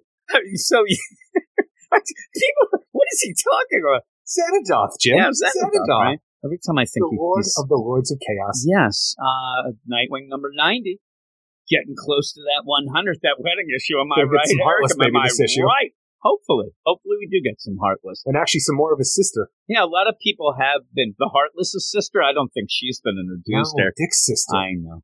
A lot of people are speculating that issue 100 might be a Dick wedding. That would be Why? cool. We already saw that in Death Metal, Jim. I know you'll keep saying that. We also saw that the Penguin has sex with penguins. No, we didn't. You won't That do was on Tom King's Twitter, not on the comic. Oh, I saw the page where he started talking about her beak and her feathers, and don't tell me he was being metaphorically, awesome. Just like the Penguin does. No, I've never seen him do that. Yeah, he makes some puns and stuff, but you have the Flash number 780, which will continue Eric's event of the spring, the War for Earth 3. Hopefully that It'll go picks somewhere, up. right? A lot of people like those first two issues a lot more than us, so maybe we'll... I like that first issue. The second one fell apart for me a bit. Yeah, maybe we'll get on the trolley with this. I'm worried about the idea of, like, okay, now Wally has to get involved. You're also going to get Teen Titans Academy involved, and we don't have a lot of groundwork. It's just going to be that. I'm afraid there's not going to be enough room for it, but we'll see. I'm looking forward to see if that is good. Titans United, number 7. That 7 means Hyper Time. A Hyper Time story. The end of that. The Citadel's showing up, Jim. Yeah, I mean, seriously, Erica, who would have thunk it? You end up with that book. It feels like one of those books, and we get these books. We haven't loved it, right? No. But it feels like I don't know why. It feels like our the best book. Titans book we have. It feels like it's like me and you, right? Because I don't see a lot of people talking about it on podcasts or anything like that. It feels like that's one of those books. It's just me and you getting together and talking just between the two of us and going, because it does feel like if I said to you, let's not talk about it, it'd feel weird not to finish it. But yeah, because but I'm not enjoying it. That's all I'm saying. But I'm hoping that it ends in some cool way. And it's like you said, the only way we're getting the Titans. And then Wonder Woman, number 785, continuing the trial of the Amazon. I was going to say War of the Amazons. You say that? I had to at the last second change the title for the Thank God It's Friday. I had War of the Amazons. And we even said, I'm like, huh. And then I'm looking at it. I'm oh shit, I got to change that before I put it up. But yeah, luckily I caught that. And if you are interested and you're reading some other things that we're not talking about, you get that Soul Plumber book, Eric. You know that one. You also get Robin's number 5. Not the Robin book. Like Don Cornelius. Yeah. Well, actually, I want to do the announcement. Soul Plumber is what I got. And then you have Wonder Woman Evolution, the Stephanie Phillips book.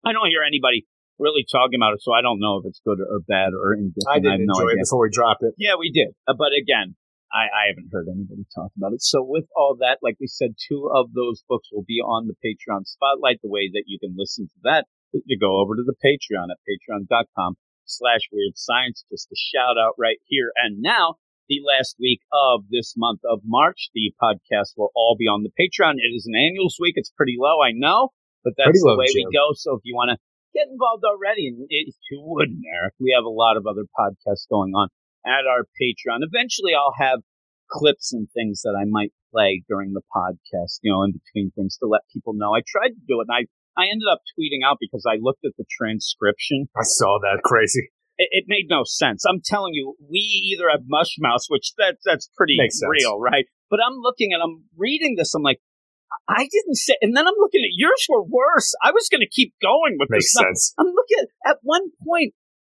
I don't know what it was telling me. I got to send you some of these things are just wacky. So I'm like, because I was going to look and read this and see, okay, that's a cool little deal. And then it gives me the timestamp and stuff. It seemed like it'd be pretty quick. I'm like, it says that I had a blood crack. Yep. And that I was doing heroin, but I was doing straight up. I'm like, am I singing straight up? Classic Weird Science. I hope. Yeah, I'm like, I know that we have a wacky podcast, but seriously. Straight up heroin. You're going to tell me that you're going to love me forever? Yeah. Yeah. I'll do all that. I'll do all that. But that I'm on heroin and I was involved in a hit and run. Oh, no. Yeah, really? It's like, call me a liar straight up. I'm telling you, I don't know what that blood crap disturbed me. Like, well, what happened? Maybe it's like I ended up blacking out. I have some problems, Eric, and we have some problems now and again. But with all that, thanks. I think it is because I was even looking at the idea of like the way that it was trying to make sense of us talking about the Legion of Superheroes. Like Mon-El, you said at one point it was like mongrel something, and then another thing. It was just all over the place. Classy Daxamites. A bunch of mongrels, if you ask me. Seriously. So, with all that, thanks everybody for listening. Thanks for being part of the Get Fresh crew, the weirdos of the Get Fresh crew. And yeah, you all passed the test once again, got through it. And Eric, what do we say at the end? Everybody have a great week. Keep it weird. And we'll see you in 7. See you in 7. You are all weirdos. Weird science is the revolution. Weird science is the revolution. Weird science is the revolution.